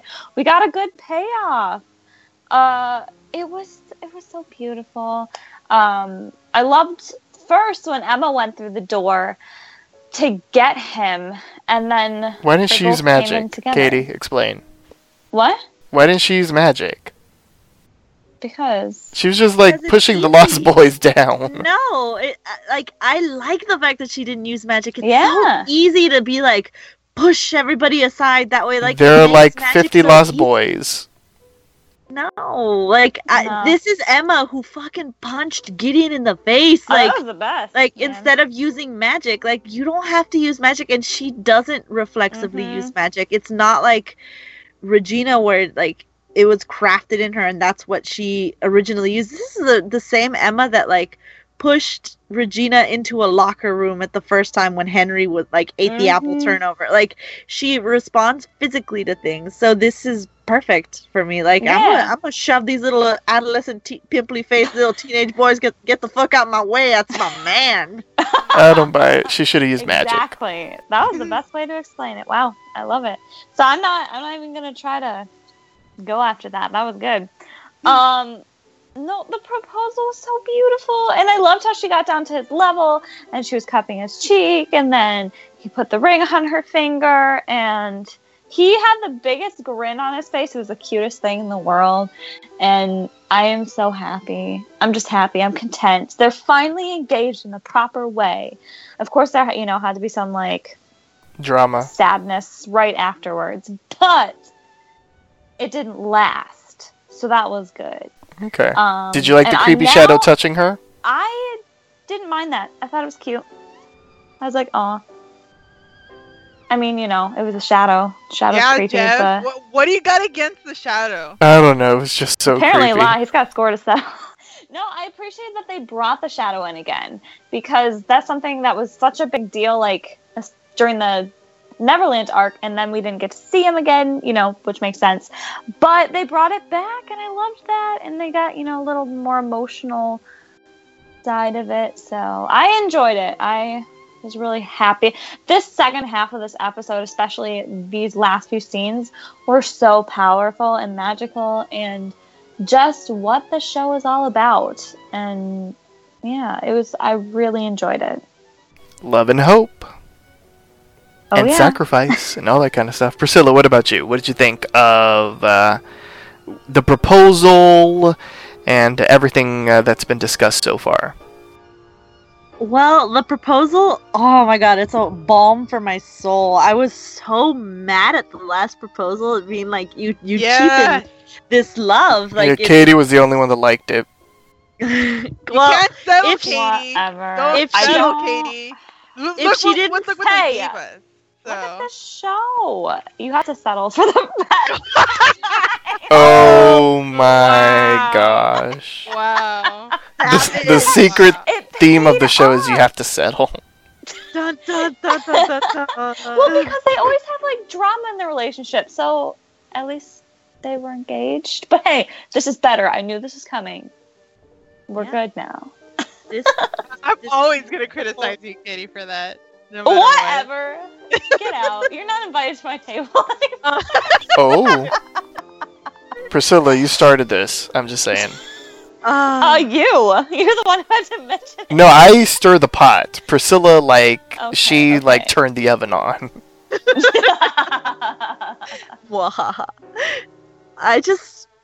I don't know, like, I felt like this was the proposal that we were waiting. This couple isn't the type of couple that's like, we will put the Jolly Roger out and have like a romantic dinner out at sea and at sunset. I'm like, no, these are people that have gone through shit and just want to be together. I felt kind of like in those war movies where, like, you know that the soldier may or may not return, so like it's the last ditch, like, I love you, I want to be with you forever, like that sort of Pearl Harbor shit. Like, I loved it. I feel like the proposal was right for them, and for Emma to kind of kneel down and be at his level and to say yes that way, like, it's a special sort of happiness. And before that, I didn't think the shadow thing was creepy at all. Maybe it's the romantic in me, but the shadow left Hook, and Hook kind of knew it was the death sentence, that like he wasn't going to be able to go to her. So if there's only one part of him that gets to like see Emma again and help her, like, it stands to reason that he touches her lovingly, because it's like the last part of him that gets to be with her till the end. Like, that's beautiful. It's very Twilight. I loved the shadow. Like, he's not watching her sleep at night. Like, he just touched her. Well, cheek. you never know. Oh my god, I liked that, and I liked her getting the hook and feeling like sad for like 2 seconds until she figures out like Hook is still alive and we can still save him. My one thing, the thing that bothered me, is when Snow says like, no, I'm gonna give this to you to give you your best chance. I'm like, you have another kid. You have baby Neil. He kind of needs his parents too. Are you gonna abandon another one of your kids again? What the fuck? Like, that was weird to me. It's fixed by that ending, which was beautiful and perfect, and I love it. But at the time, I was like, huh? Why? Baby Neil needs you. His crib is probably right behind you. What is going on here? What if Emma dies? Who takes care of baby Neil then? Like, Henry. Henry's probably gonna die too with his weird sort of author seizures that he's having. Like, all I'm saying is times are bleak for baby Neil. But apart from that, it was a beautiful moment to have Hook return again. That thing with baby Neil bothered me, and the Tiger Lily not running for the portal and going into that also was like, no, why? I wanted to see her in Storybrooke, but we'll get more of her. I know it. Yeah, I didn't like the Tiger Lily didn't run for the door either, but I was like, you know what? She seemed happy, so she did what she needed to do. And I was gonna say for that maybe she just like still doesn't feel like she's redeemed herself or whatever. So yeah, Tinkerbell had that thing too. Yeah, it looks like she can take care of herself. Yeah, I have faith in Tiger Lily. And the proposal I thought was really nice. The shadow was creepy, in my opinion. The whole thing with the Black Fairy and Gideon and the Pixie Flowers was like a really neat scene. Like, I love whenever like the villain meets Emma for the first time, because they like go there and they're all like cocky as fuck and like they got all this bravado, like ha ha ha ha, I'm gonna take you down. It brings me joy. Like, the Black Fairy was like chewing up all of the scenery, which I approved of. And I loved the storyline in the present day.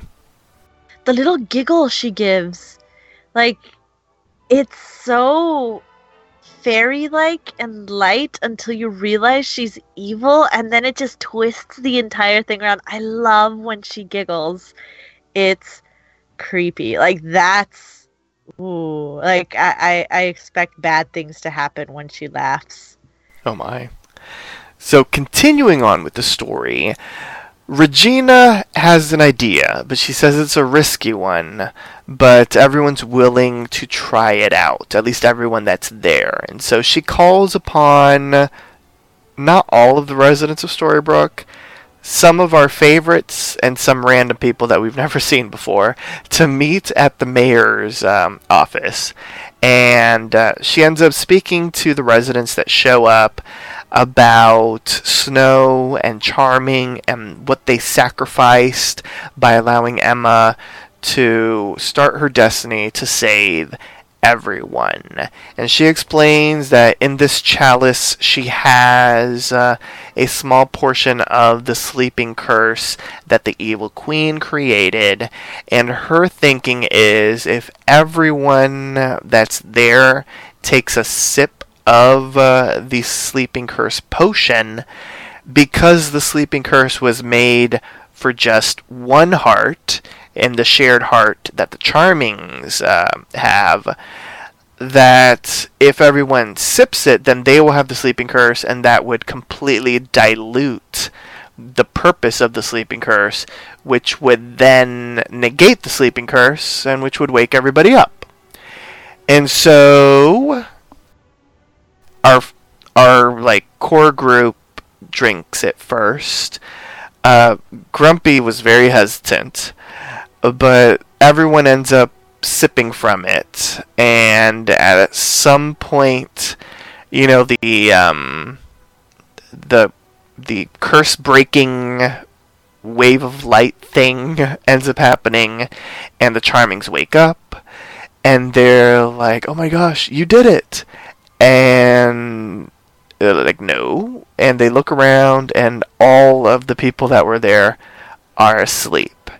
And so Snow and David end up waking the residents, and she tells Emma that she won't have to face the final battle alone. David also gets an apology from Hook about his father, and David forgives him, basically saying it happened so long ago and you're a changed man, so we're still bro TP. And then after all this, or elsewhere in town while this is happening, Gold meets with the Black Fairy out on the streets of Storybrooke, and Gold is basically like, I'm not going to be joining you. I'm not even going to be willingly be joining you. And Gideon didn't willingly join you either. He's like, I know that you have Gideon's heart, and you have been manipulating Gideon with his heart to, do stuff against his will. But he's starting to rebel. He left one of the pixie flowers there, and all this kind of stuff. And so the Black Fairy is not having any of that. Gold is like, he knows that Belle is his true mother, and it's his mother's love and being a part of his mother that is allowing him to resist you. And the Black Fairy insists that it is impossible, and Gold is like, we will get Gideon's heart back, and she responds with, if you do something like that to me, then our fight will be a head-on collision, and Storybrooke could end up being destroyed entirely, and Gold says that is the price he is willing to pay. Burn, burn, burn, burn, burn, burn. Okay, so let's discuss the sleeping curse being broken and that really intense scene between the Black Fairy and Rumpelstiltskin under a streetlight.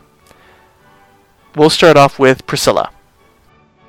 I think it was a huge contrast, like that Snow and Prince Charming basically gave up their best chance to be together for the sake of Emma and for the sake of the town in the past, and finally that creates dividends. Like the townspeople decide, they've done so much for us, what's this little that we're going to do for them? And they didn't really know it was going to be little. Like, it could have been a lot worse, but they were willing to risk it all. It feels like when the dark curse hit for the second time, when all the townspeople got together in Granny's diner, and they decided to trust Emma and them with the magic bean. Like, it shows that sense of community. And so, Priscilla, since the townspeople forgave the Charmings, does that mean that you have forgiven them? Again, like, I've forgiven them before. Like, forgiving them doesn't necessarily equate to forgetting the fact that that's a real shit thing to do. Like, I can tell that they mean well, but that doesn't mean that's the right decision to make. But that's neither here nor there. V for Vendetta. I loved them all joining up together. I love the fact that Regina is so fabulous that she's like, I'm not gonna fall down asleep with all of you heathens. I'm gonna fall asleep in my armchair and wake up nicely instead of all sprawled out on the floor. I know, right? Like, I thought that was fucking fabulous. Apart from that, like, I liked the fact that they said that they're family. And right away, they cut to the Black Fairy wanting Rumple to be with her, because that's how she's going to be Emma, with family, with Gideon by her side, with Rumple by her side. All three of the with generations Belle in her together. books. With Belle gone, like, because who's Gideon's, like, real, in quotations, mother? Not the one that birthed him, but the one that raised him, according to her. Like, she wants Gideon under her control. She doesn't care if Gideon loves her honestly or loves her because she has his heart. It's, again, like, I like her because she's so evil. She just doesn't care. Like, all these villains that say, no, I'm not a bad person. No, she fully realizes, I am a terrible person. I'm just going to laugh and wait for them to join me, because they're going to step up when I need them to. I liked Rumple. Like, chewing the scenery right back at her. Like, they're both really good actors to feed off of one another. Like, I believed him when he said, I know what you're doing, and I'm not gonna fall in line. I'm not gonna do what you say. Like, this is one of the first times I'm like, yeah, Rumples! Like, it's very few and far between do I ever say, like, he's doing what's right, but he's doing what's right. Good job, Rumple. Well, there you go. I liked how they broke the curse. I really loved it. I thought it was very symbolic of the Charming's journey and how they really have been saving all these people's asses for like a long ass time since the Enchanted Forest days. So it was great to see the town step up for them, even though it really was only like 10 people. I'm like, did no one else get the town bulletin that they were supposed to meet at the mayor's office? But I like that we got to see our favorites, the people that we've seen since season 1. There was a little moment between Granny and Marco, which I loved, or Granny / Geppetto, Granny and Geppetto, I should say. Grandpetto. Did I miss it? Grandpetto is happening, baby. Like, they picked both each other up together, and they look lovingly into each other's eyes. I'm like, Did I miss it? It's What the happening. heck? It's happening. get it, Oh, Grandpetto. If I can get behind. Grandpetto This is one of your is ships I can rising. get behind. I love it. back and He's watch. got the wood. She's got the lasagna. Oh They dear God. mash it up together, baby. I loved the scene between Rumple and the Black Fairy.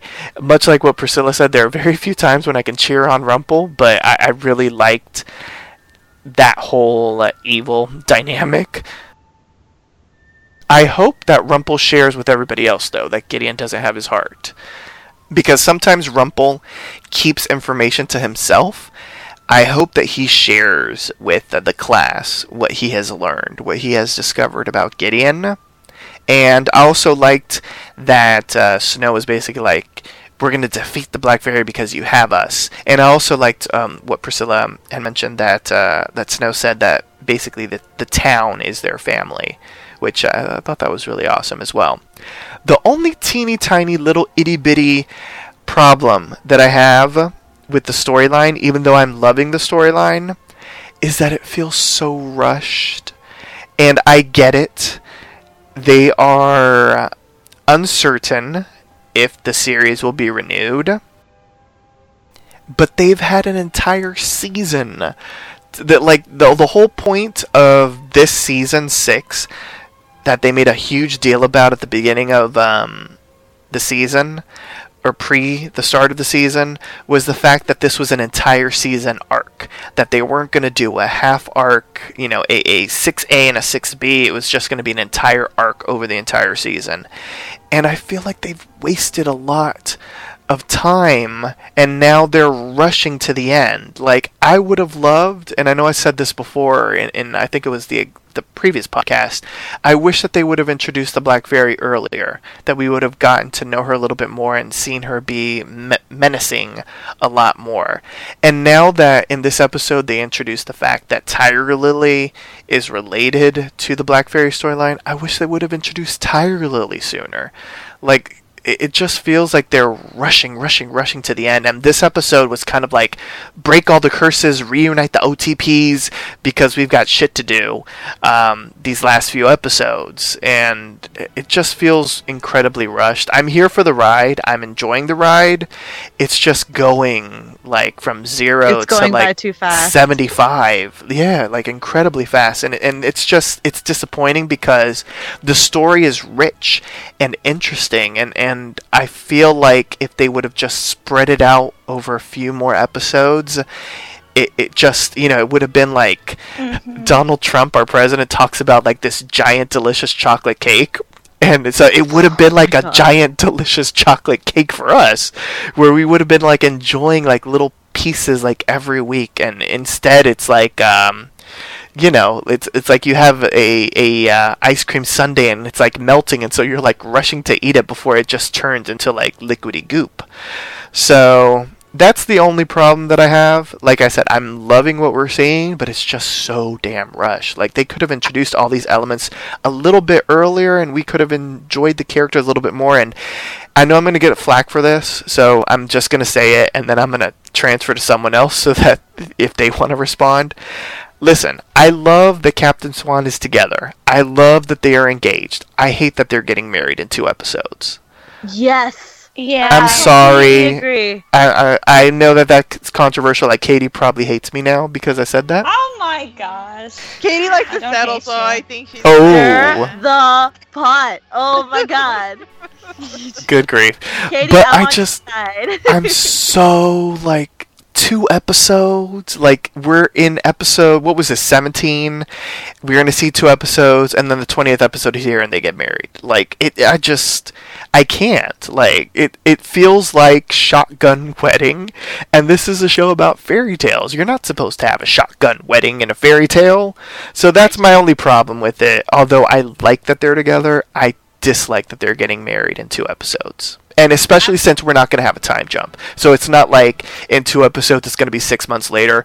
In 2 episodes, it's going to be 2 episodes from now. I'm a Captain Swan fan, so I completely agree. I wish we would have had like it more strung along. I have no idea how to phrase that, but like I wish we would have had more time for this to marinate, for us to have cute moments where Mary Margaret's picking out snowbells for their wedding bouquet or something. Yes, going to that- buy the wedding dress or something. But since we're like, I keep thinking to myself, like they keep saying final battle, so it feels like those we're off to war things. And like, what do you do at that time? Like, you kiss your lover goodbye, you try and make it so that you guys are together in the end, so you don't get a Dear John letter at some point. Like, it feels like they're trying their best to love each other as much as they can before she might lose, like it, which sucks as the viewer, but like, hey, it feels like we're settling. And the only time I felt that way this time, because I appreciated the proposal. What I didn't like was Hook being like, so I haven't told you about what happened to Oh, I didn't even Dad." discuss that. Yes. Oh no, Emma told me that you told that what happened with our dad. What I just want to say is you're a better person now. Claps on the back. Thank you, dude. Yeah, bro, got you back. Like, that was basically it. Yeah, I did not mind that he came to that realization. I feel like he came to it like extremely fast, because we had an entire charming episode where he was frantic over his father's death. And then Emma told him, and then the next episode he's like, oh, okay, you know what, I've calmed down, like, we're cool. Like, if we would have had more time, like, if they would have spread it out a little bit more instead of, like, rushing towards the end, we would have had, like, a little bit more, like, angsty drama type of stuff, which I think, we would have found interesting. Obviously, we would not have wanted it to last for, like, half a season or something, but, like, a couple episodes show us that, you know, the revelation rocked him a little bit, but we didn't get that, so I don't know. Katie, Priscilla gave me the perfect segue because she was talking about settling. So, Katie, what did you think of the ending? What? Oh my gosh. Okay, anyways. Bum, bum, bum, bum, bum, bum. I agree that things are rushed. Like, they had a whole season to do this, and yet they didn't. And I really do think it's because they were not expecting to be in this situation. They weren't expecting to be in a situation where they're like, oh, well, we might not get another season, so we've got to wrap it all up. And they were already too many episodes into writing it by the time they came to that realization.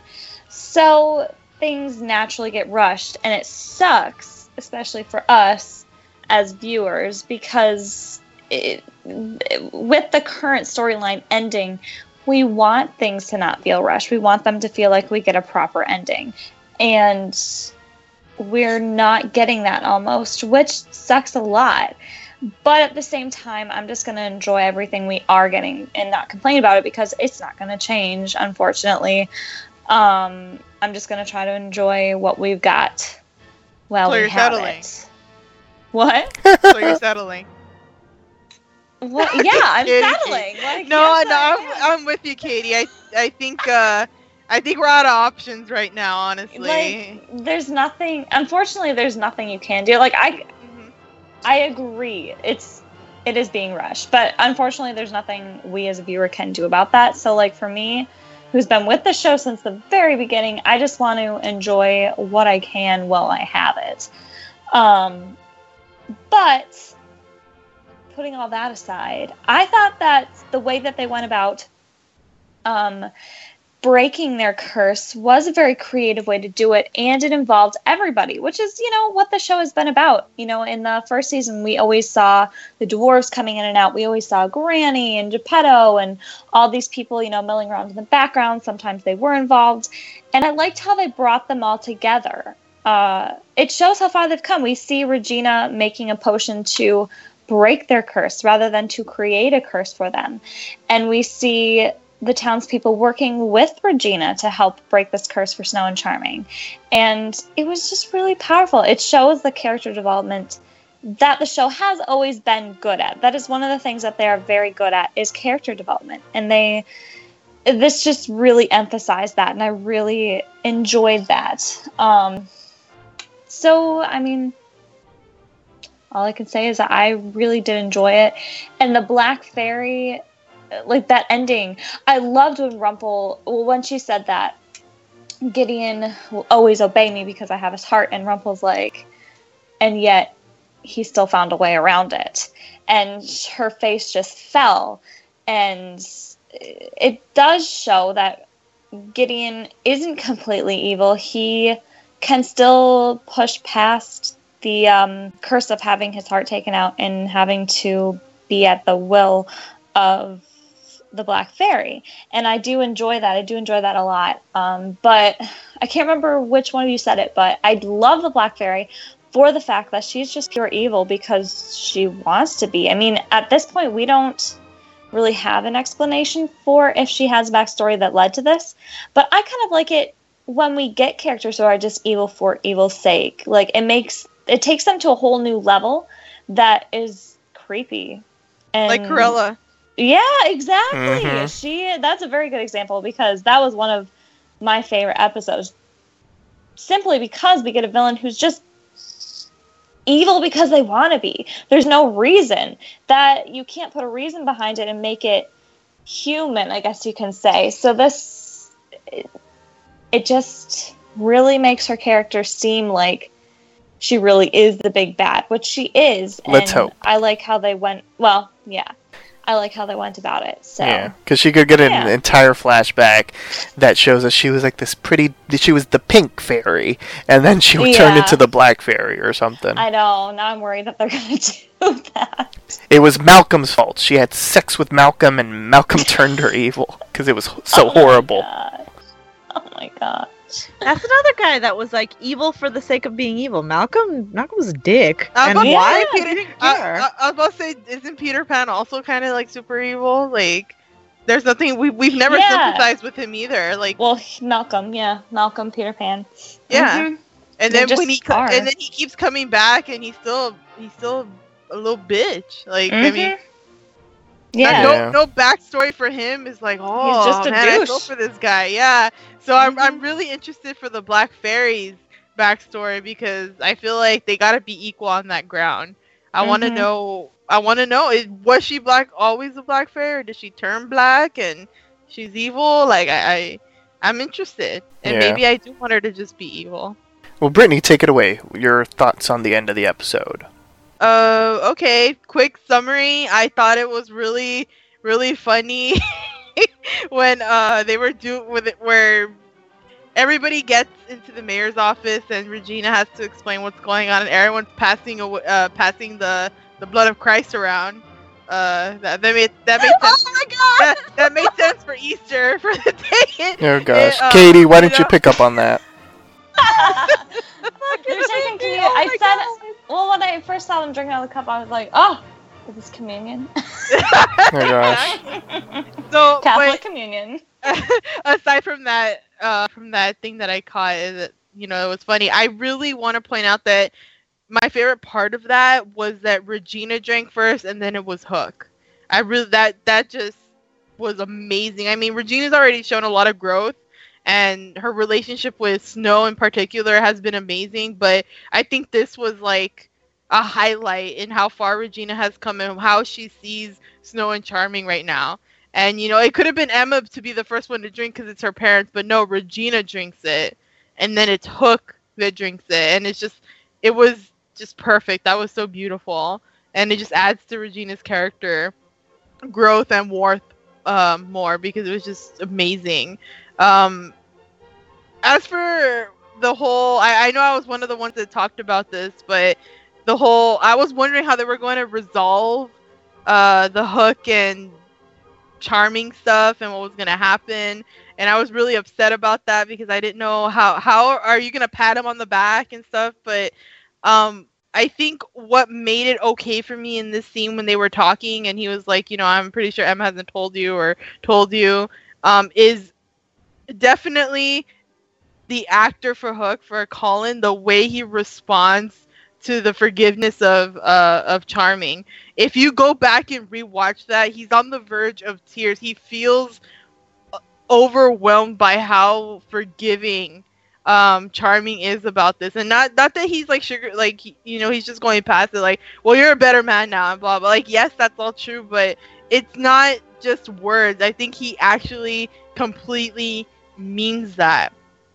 And if you look at the acting there, it's really beautiful. It reminds me of that episode where Hook was there for Charming, and Charming just kind of falls to the ground and his head is resting on, you know, Colin, and it's like Hook, and it's like bro TP status. Like here, it was almost the exact same thing. It was so small, but it was very impactful. And maybe that was just me looking into that, but I was looking forward to this, so I guess that's what I got out of it. And that just shows the acting. I mean, he was legit. I don't even think he was so much afraid of telling Emma what happened, but he was definitely afraid of how that would affect the relationship he has with Charming, considering Charming was like, you're never going to get with Emma, blah, blah, in season 3. And even, you know, Snow didn't like him either.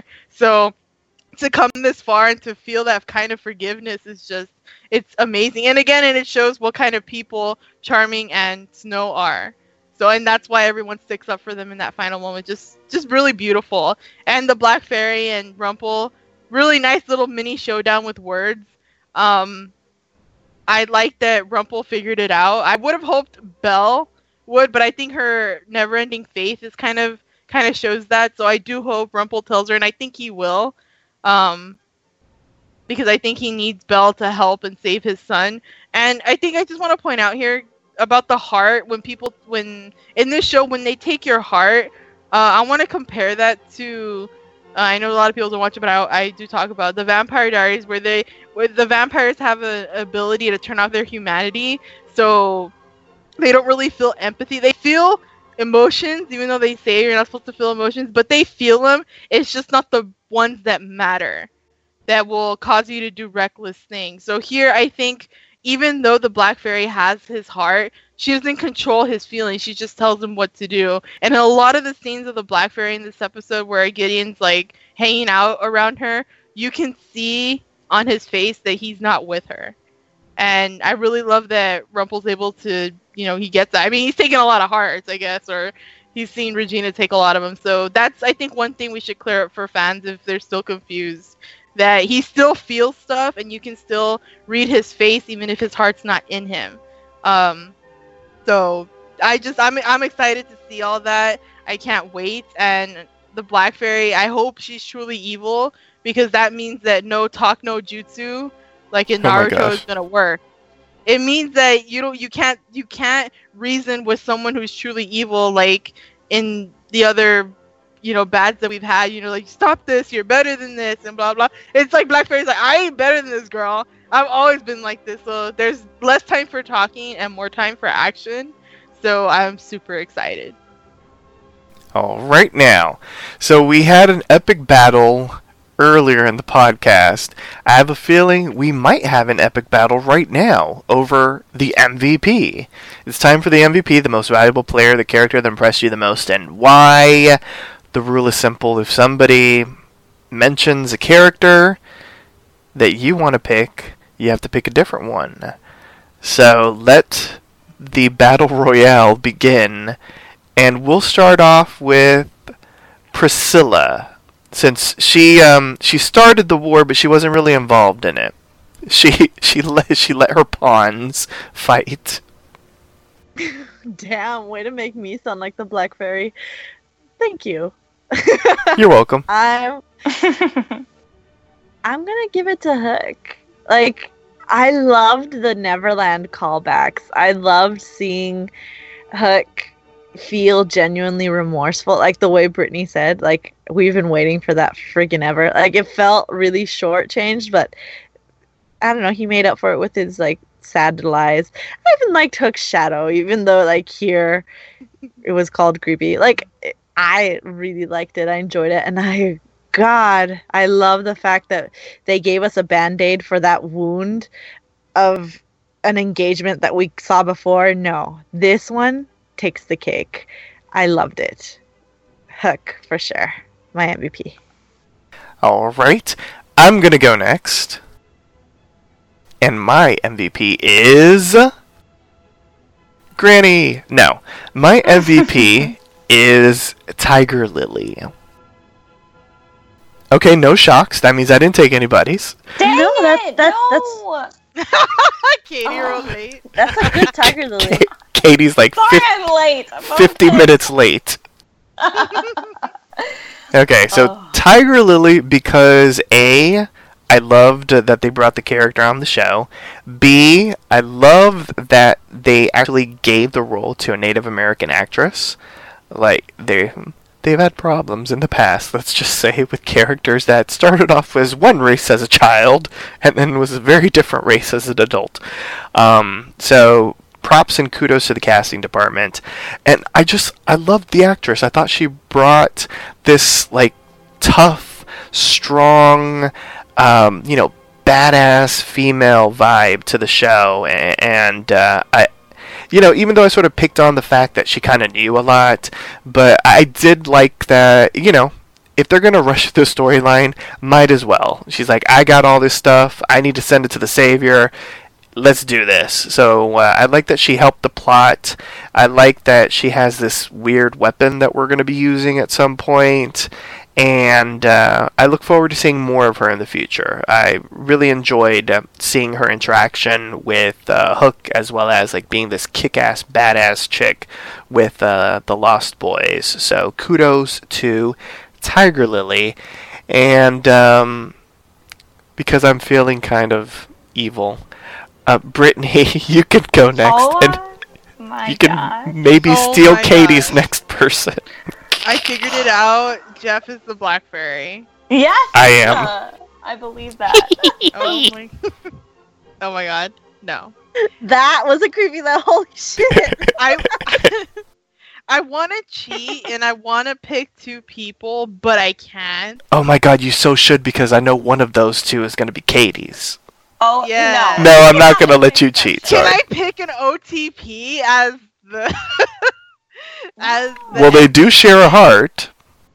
That's true. So is that a loophole? No. Oh my god. Yeah, sorry Katie. You know me, man. I gotta go with my heart this episode. Which is surprisingly weird because I feel like I don't have one. But when I watch this show, it's like it gives me one, like a fake one, like to borrow for like 42 minutes. So yeah, my MVP's gotta go to Snow White. This episode highlighted basically snowing as what the episode was going to be about, and just Snow White again giving us reasons to love her again, because I feel like she's gotten a lot of hate recently. I mean, I've criticized her a little bit too, like when they made her be guard for Zelina and she just let her go. Like, I was like, Snow, really? Come on, Snow. Come on, dude. Come on. We know you. But in this episode, she was amazing in the flashbacks and in the present. She's so selfless. It was just it was a joy having an episode dedicated to the original OTP. and the names that probably drew us to watching this show. I mean, when we thought about it, we're like, oh, it's about fairy tales, but then they're like, they showed Snow White and Charming. You're like, oh my god, I want to see what these stories or what their story is gonna be. And I feel like we got a lot of that this episode. I miss this. When I watched it, I realized how much I miss them, and I miss Snow White being. I mean, I know she's the main character, but I really missed her taking some center and stage. And this showed that when they do that, you're gonna enjoy the episode, especially if you're a Snow White fan. So Snow White did her thing, and she was amazing. And it was through her selflessness is how the spell got to be broken. And it got Regina to help her and everyone else. So, Snow White, you're my MVP. Okay. Oh. Okay. Oh, Dang Black Fairy! y'all. She's gonna pick Black Fairy! I knew it was Katie's gonna pick like Henry. Blackberry, because I'm gonna turn into her in like Oh. like 2 seconds. Katie, who is your MVP? Is it Henry? No. It's, No, I It's was Lost gonna pick Boys Extra Snow. number 2. Frickin' Brittany. I'm sorry. So I'll shout pick the opposite. I'll pick Charming. Oh, Katie's cheating on the test. I'm not cheating. No one picked No, Charming. somebody needs to pick him because it Yeah. is the after. Yeah, there you go, Katie. Both of them were really good in this episode. Like if I could pick Snowing, I would have picked Snowing. But I'll pick one side of them. They were both great. Everything that Brittany was saying. But like I loved that scene with Charming and Emma where he like kisses her forehead and then they have like a little talk and then she hugs him and then later on he just it happened really fast, but where he like forgives Hook and then when he takes charge right after he's in a coma and like that moment. Okay, my favorite moment in the entire episode was when he saw Emma and like started crying and he's like, oh, she's so beautiful. And so he gets major props for making me cry during that scene.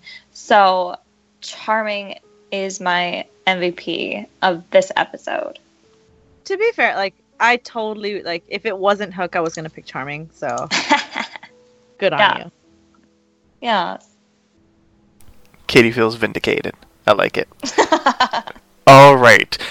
I feel like we have a lot of bushels ready. So it's time to rate the episode on the Apple scale, 1 to 10. Point system is allowed, and if you deem an episode worth more than 10, you may grant it the coveted golden apple. And we'll go in reverse order, so that means, Katie, you're first. Yes. Okay. Well, I am going to give this episode a 10. Not going to give it a golden apple because I felt like some things were a little rushed or like too convenient, but it was almost perfect. I loved Tiger Lily, the introduction of Tiger Lily. I loved the Snow and Charming bits. I loved how they got out of the sleeping curse. I loved a lot about it. My only concern was a few of the things felt a little convenient, and I did in the beginning feel like it was a bit of a retcon, but like I said, I'm just trying to enjoy what we've got now. So it was just a really season 1-esque episode, and I did really enjoy it. And we got to see a lot of Snow and Charming, so that's always a good thing. Brittany? Man, I feel like I'm gonna rate this like higher than everybody. Man, I'm giving this episode a golden apple. I have nothing bad to say about this episode. There was nothing in it that made me mad or angry or sad. Honestly, it gave me everything I wanted that I've been asking for. We got the Captain Swan proposal in the best way possible. We got the arc for Hook actually meaning something. That he had to do something for Emma, and even if he couldn't make it to her, he was at least going to take that object to her. So his arc ties in with the present and a little bit of angst for Captain Swan. We got Snowing in the flashbacks and in the present, and it just went full circle. And they got to shine, and I loved it. And then the theme for Snowing is so beautiful; it makes me cry. The resolution for Hook and Charming, and it was very emotional and beautiful. And then just the way they broke the sleeping curse. I think we've been complaining the most about the sleeping curse. We want it to be over. We need them together, and their reunion. I feel like nobody touched on that, but that's okay. I'll touch on it now. Was just so beautiful. They wake up and they look at each other, and they haven't been with each other, in so long, and you kind of forget about that when you're watching the episode. So they hug, and then they realize what their family did for them, and it's if you're gonna talk about an episode of Once Upon a Time, I feel like this is one of those episodes that I would probably show somebody, even though they'd be really confused. But this is what it's about, so definitely a golden apple. All right. So I agree with one of you, and that person, unfortunately, is Katie. I knew you were gonna go there because of that damn shadow. No, it wasn't the shadow, actually. To be quite honest, it wasn't the shadow. Like, I could have given this a golden apple, but just because it's rushed, like, my problem is that everything was rushed in this episode. While, as I mentioned before, I loved it, I enjoyed it, I liked all the callbacks, from season 1 to the Pan arc. I thought it was a really strong episode, but it's too rushed, and the rushiness of it just makes me not be able to give it a golden apple. But I'm giving it a 10. 10 apples, solid episode. What about you, Priscilla?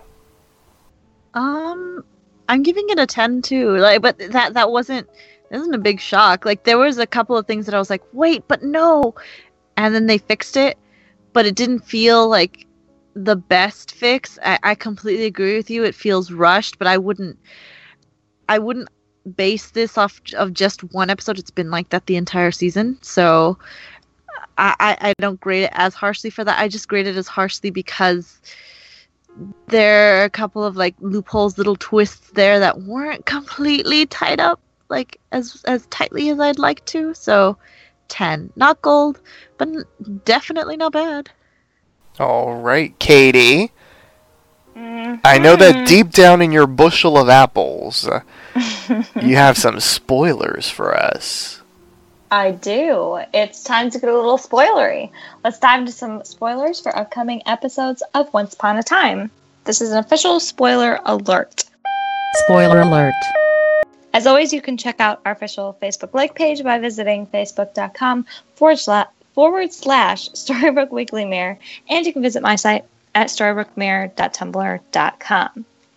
So, we have some fun things to go over. First of all, just a little note. In the 20th episode, which is a musical titled The Song in Your Heart, the actress who plays young Emma Swan will be in a small part of that episode. She revealed, so we have that to look forward to. Also, if you have not seen already, they released the poster for this episode, and it is a Hook's hook with wedding bands around it, and it's really cute. So you'll definitely want to check that out. We haven't had like new art in a long time, so that's kind of exciting. Well, yeah, it's been like 2 seasons since they usually just reuse the apples, and they change the colors, and they use the eyes again. We've had some art throughout the seasons, but the last original type art that hasn't been a reuse was like 2 seasons ago. So this is exciting. So EW came out with an article after the episode, and they did an interview with Josh Dallas and Jennifer Goodwin, and so they kind of asked, what's Snow's reaction going to be to the upcoming wedding? And Jennifer Goodwin responded with, "What is the word for the Bridezilla mom? Well, we're going to invent one. She's like mother of the Bridezilla. No, she's like Motherzilla of the bride. She's all things wedding all the time." So we kind of have that to look forward to with Snow White in regards to her daughter getting married. So that'll be kind of fun to see. There was an article put out about contract negotiations and season 7, and this was done by TV Line. And so here's what they had to say. As previously reported, original cast members Jennifer Morrison, Lana Parrilla, and Robert Carlyle, as well as longtime series regular Colin O'Donoghue, have been invited to extend their expiring pacts with the fairy tale-based drama, while others, including Ginnifer Goodwin and husband Josh Dallas, might only guest star as needed in any possible season 7. They said that rumors have swirled in recent weeks about who in fact did resign, but ABC isn't confirming any extensions or exits. Adam said that we have the answers to that, which we can't share, but the story has been designed around it. Eddie said, any changes that we have to accommodate have been accommodated. We planned this finale from the beginning of the year, so whoever stays and whoever goes, all those questions have already been dealt with. The audience does not have to fear anything feeling incomplete. And I believe in another interview, they also said that the storylines for the characters who will be leaving or staying will be wrapped up. So you don't have to worry about any of the exiting characters not having a proper ending. Mm-hmm. For example, Zelena is more than likely leaving, but she had a scene that wrapped up her storyline and left her in a good place. So for the people who are worried about that, apparently they do not need to worry. Yeah, I think it's a teeny tiny fib saying that they knew whatever at the end of the season. Like, they're trying to save face, which I get you kind of have to do at this point in time.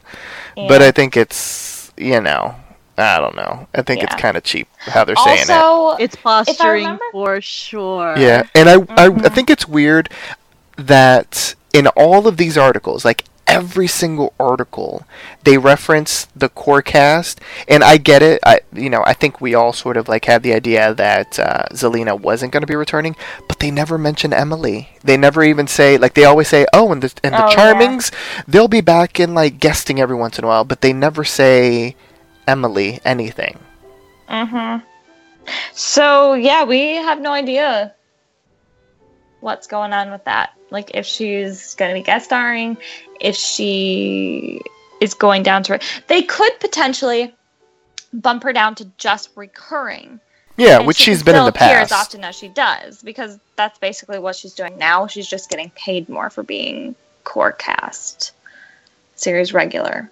So, because I know their main thing is they're trying to cut costs to keep the show going, and so by doing that, they will have to reduce some people to recurring, get rid of some people. Obviously, they're doing that with Ginnifer Goodwin and Josh Dallas, and Rebecca Mader. So, I guess we'll see what happens with Emily. Yeah, we didn't go into this before, Katie, but maybe you can correct me if I'm wrong, because I feel like we had a discussion about this late at night one night in secret from secret everyone meetings. Else. Yes.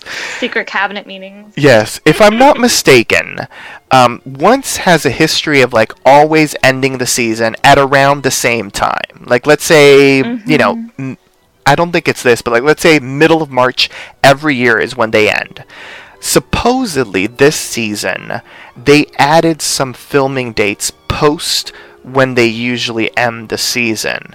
So, I think, because we discussed this, because I remember saying to you, does that mean that maybe they might have an inkling, or just in case if they end up getting canceled, maybe they filmed some additional wrap-up stuff so that it's not like a Castle type of ending where they just tack on a musical montage of a happy ending? And if I recall correctly, I said probably not. I mean, it is a possibility, but there's been no inkling that they did film an alternate ending type thing. They, like they do all the time, they might not have guest characters or actors at the time that they need them to film for an episode. They might have to do some ADR, they might have to do some studio work that needed to be redone because it just didn't work out the way they originally thought it had. It is a possibility, but I tend to lean towards no. I think that they just reshot scenes that needed to be reshot, or added in scenes that they didn't have the actors or guest actors available to them at the time that they were shooting. But I mean, it is a possibility that they did add stuff in to wrap up the storyline, just in case it does end. So, who knows at this point? Like, I think everyone is genuinely so confused about what's happening. Yeah, I'm just scared that they're going to get a castle ending. I know. I hope not. I really hope not. But yeah. So, moving on from season 7 and all of that, back to the current season, EW did another hot seat interview with the showrunners. That's the word I'm looking for. And here's some of the most interesting questions from the article. Someone asked, are we going to find out why the Black Fairy did not cast the original curse herself? They gave a yes to that, a plain yes. So that's great. They apparently can't say if it's still relevant why Regina wasn't in Emma's vision. Because that's right, I totally forgot about that. So I guess we'll find out. Someone asked if Henry will ever be getting a change of clothing. And they said no.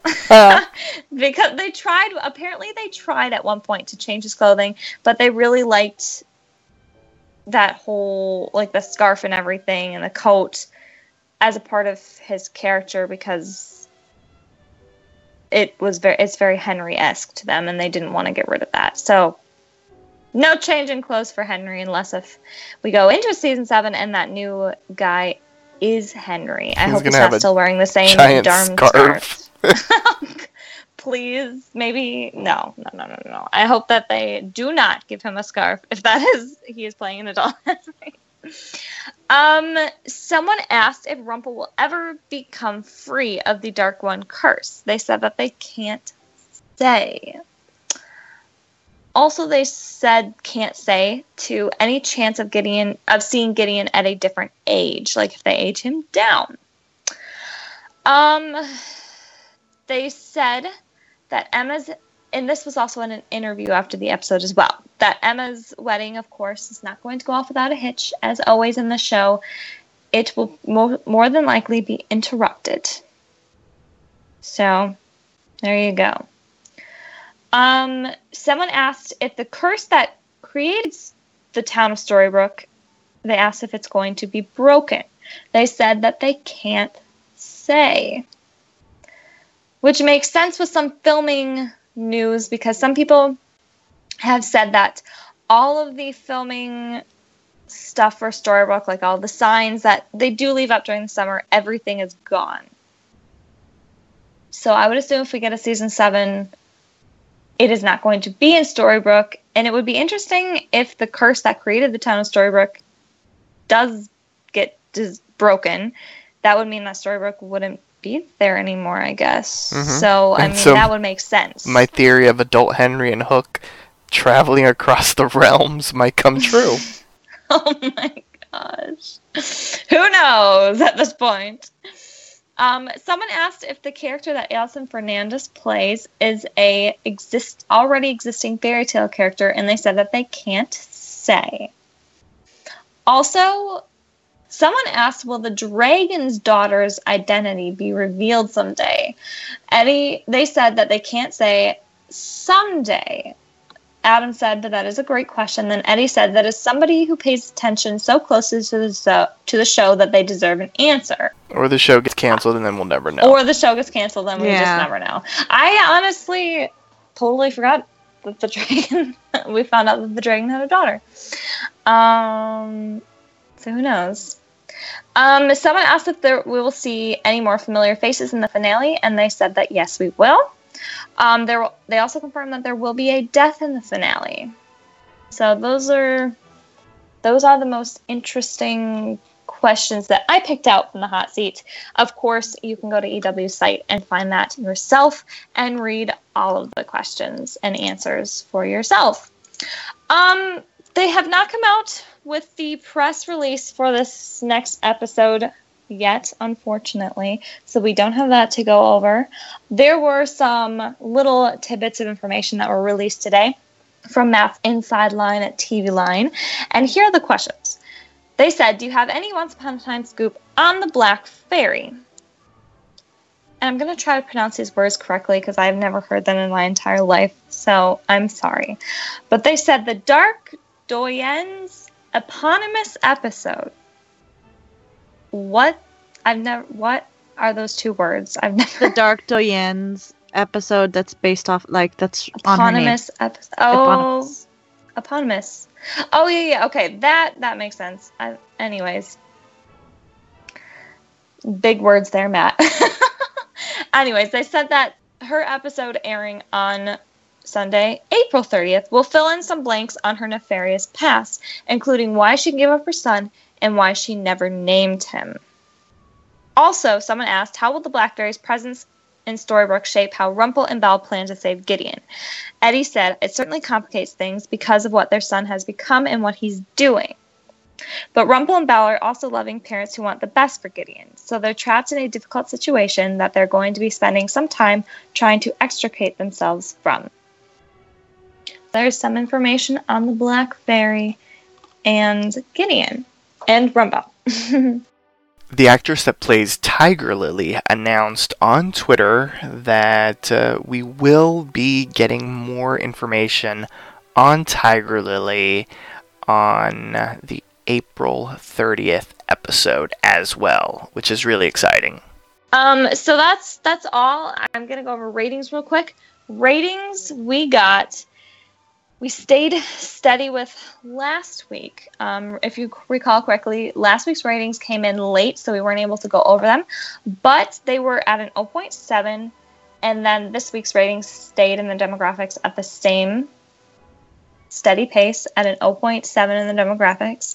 But it did bump down to a new low in the millions of viewers to 2.61 millions of viewers. But take heart. Easter ratings do not count. ABC does not count Easter ratings. So, I mean, thankfully it was steady. I was expecting it to go down another point in the demographics, but it did not.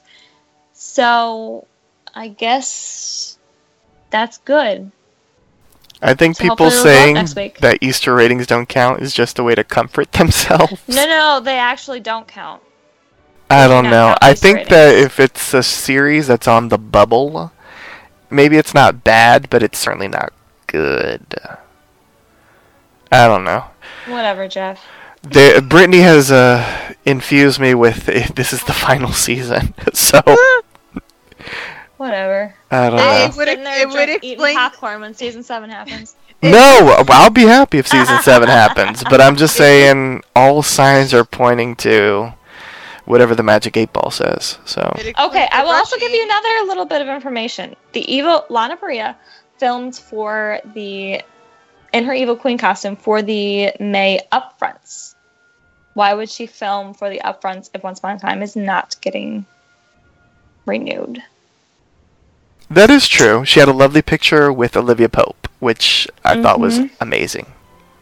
So I know. The that only gives thing me a is, little though, more hope. I do have a little bit of hope, but the ratings are atrocious. I mean, And the ratings are pretty bad. a reboot or a revamp, reset is not going to improve the ratings. It's going to make the No. ratings go down even more. So that's the only thing that gets me worried. Like No, I think if they do renew, it will be like this is it. 13 At episode. least I hope that they would do that. That they would realize that this is going to be it, and then stay, and then advertise it as the last season. Yeah, like Who the last. learns from their mistakes? Not Once Upon a Time. Nobody. I mean, why? I mean, Grimm advertises their last season. Yeah, and they also had a shortened season, so maybe they'll give them a shortened Yeah. season. There'll be like a knows? mid-season Yeah. replacement. The ABC pilot season is looking really good. They like a lot of stuff, so maybe a lot of stuff will actually be canceled this season, as opposed to last year, in which the pilot season did not have that much stuff that interested ABC, and even the ones that they picked all sucked, except for a couple of the comedies and Designated Survivor. So, I guess we'll see. But on that bright and cheery note, join us next time for a brand new installment of Storybrooke Weekly Mirror. Once again, here's our announcer to remind you on how you can interact with us. Binge listen to your favorite Poppy Chulo Radio programs by visiting poppychularadio.com/archives. You can also download tonight's broadcast and the rest of the series through iTunes. Just search for Storybrooke Weekly Mirror and subscribe. Like us on Facebook, facebook.com/Storybrooke Weekly Mirror. Follow us on Tumblr, storybrookweeklymirror.tumblr.com. Follow Poppy Chulo Radio on social media. We are on Facebook, Instagram, Tumblr, Twitter, and YouTube at Poppy Chulo Radio. Do you have any questions, suggestions, comments, or concerns? Email us via contact@poppychuloradio.com. Help support Poppy Chulo Radio financially by visiting gofundme.com/poppychuloradio. Are you interested in joining the Poppy Chulo Radio team as an on-air personality or blog contributor? Email talent@poppychuloradio.com. Thanks, announcer. Co-hosts wish the listeners a good night. Good Good night, night. guys. Have a magical evening, everybody. Thanks for tuning in. Download new episodes of Storybrooke Weekly Mirror every Tuesday via iTunes and the Poppy Chulo Radio archives. Good night.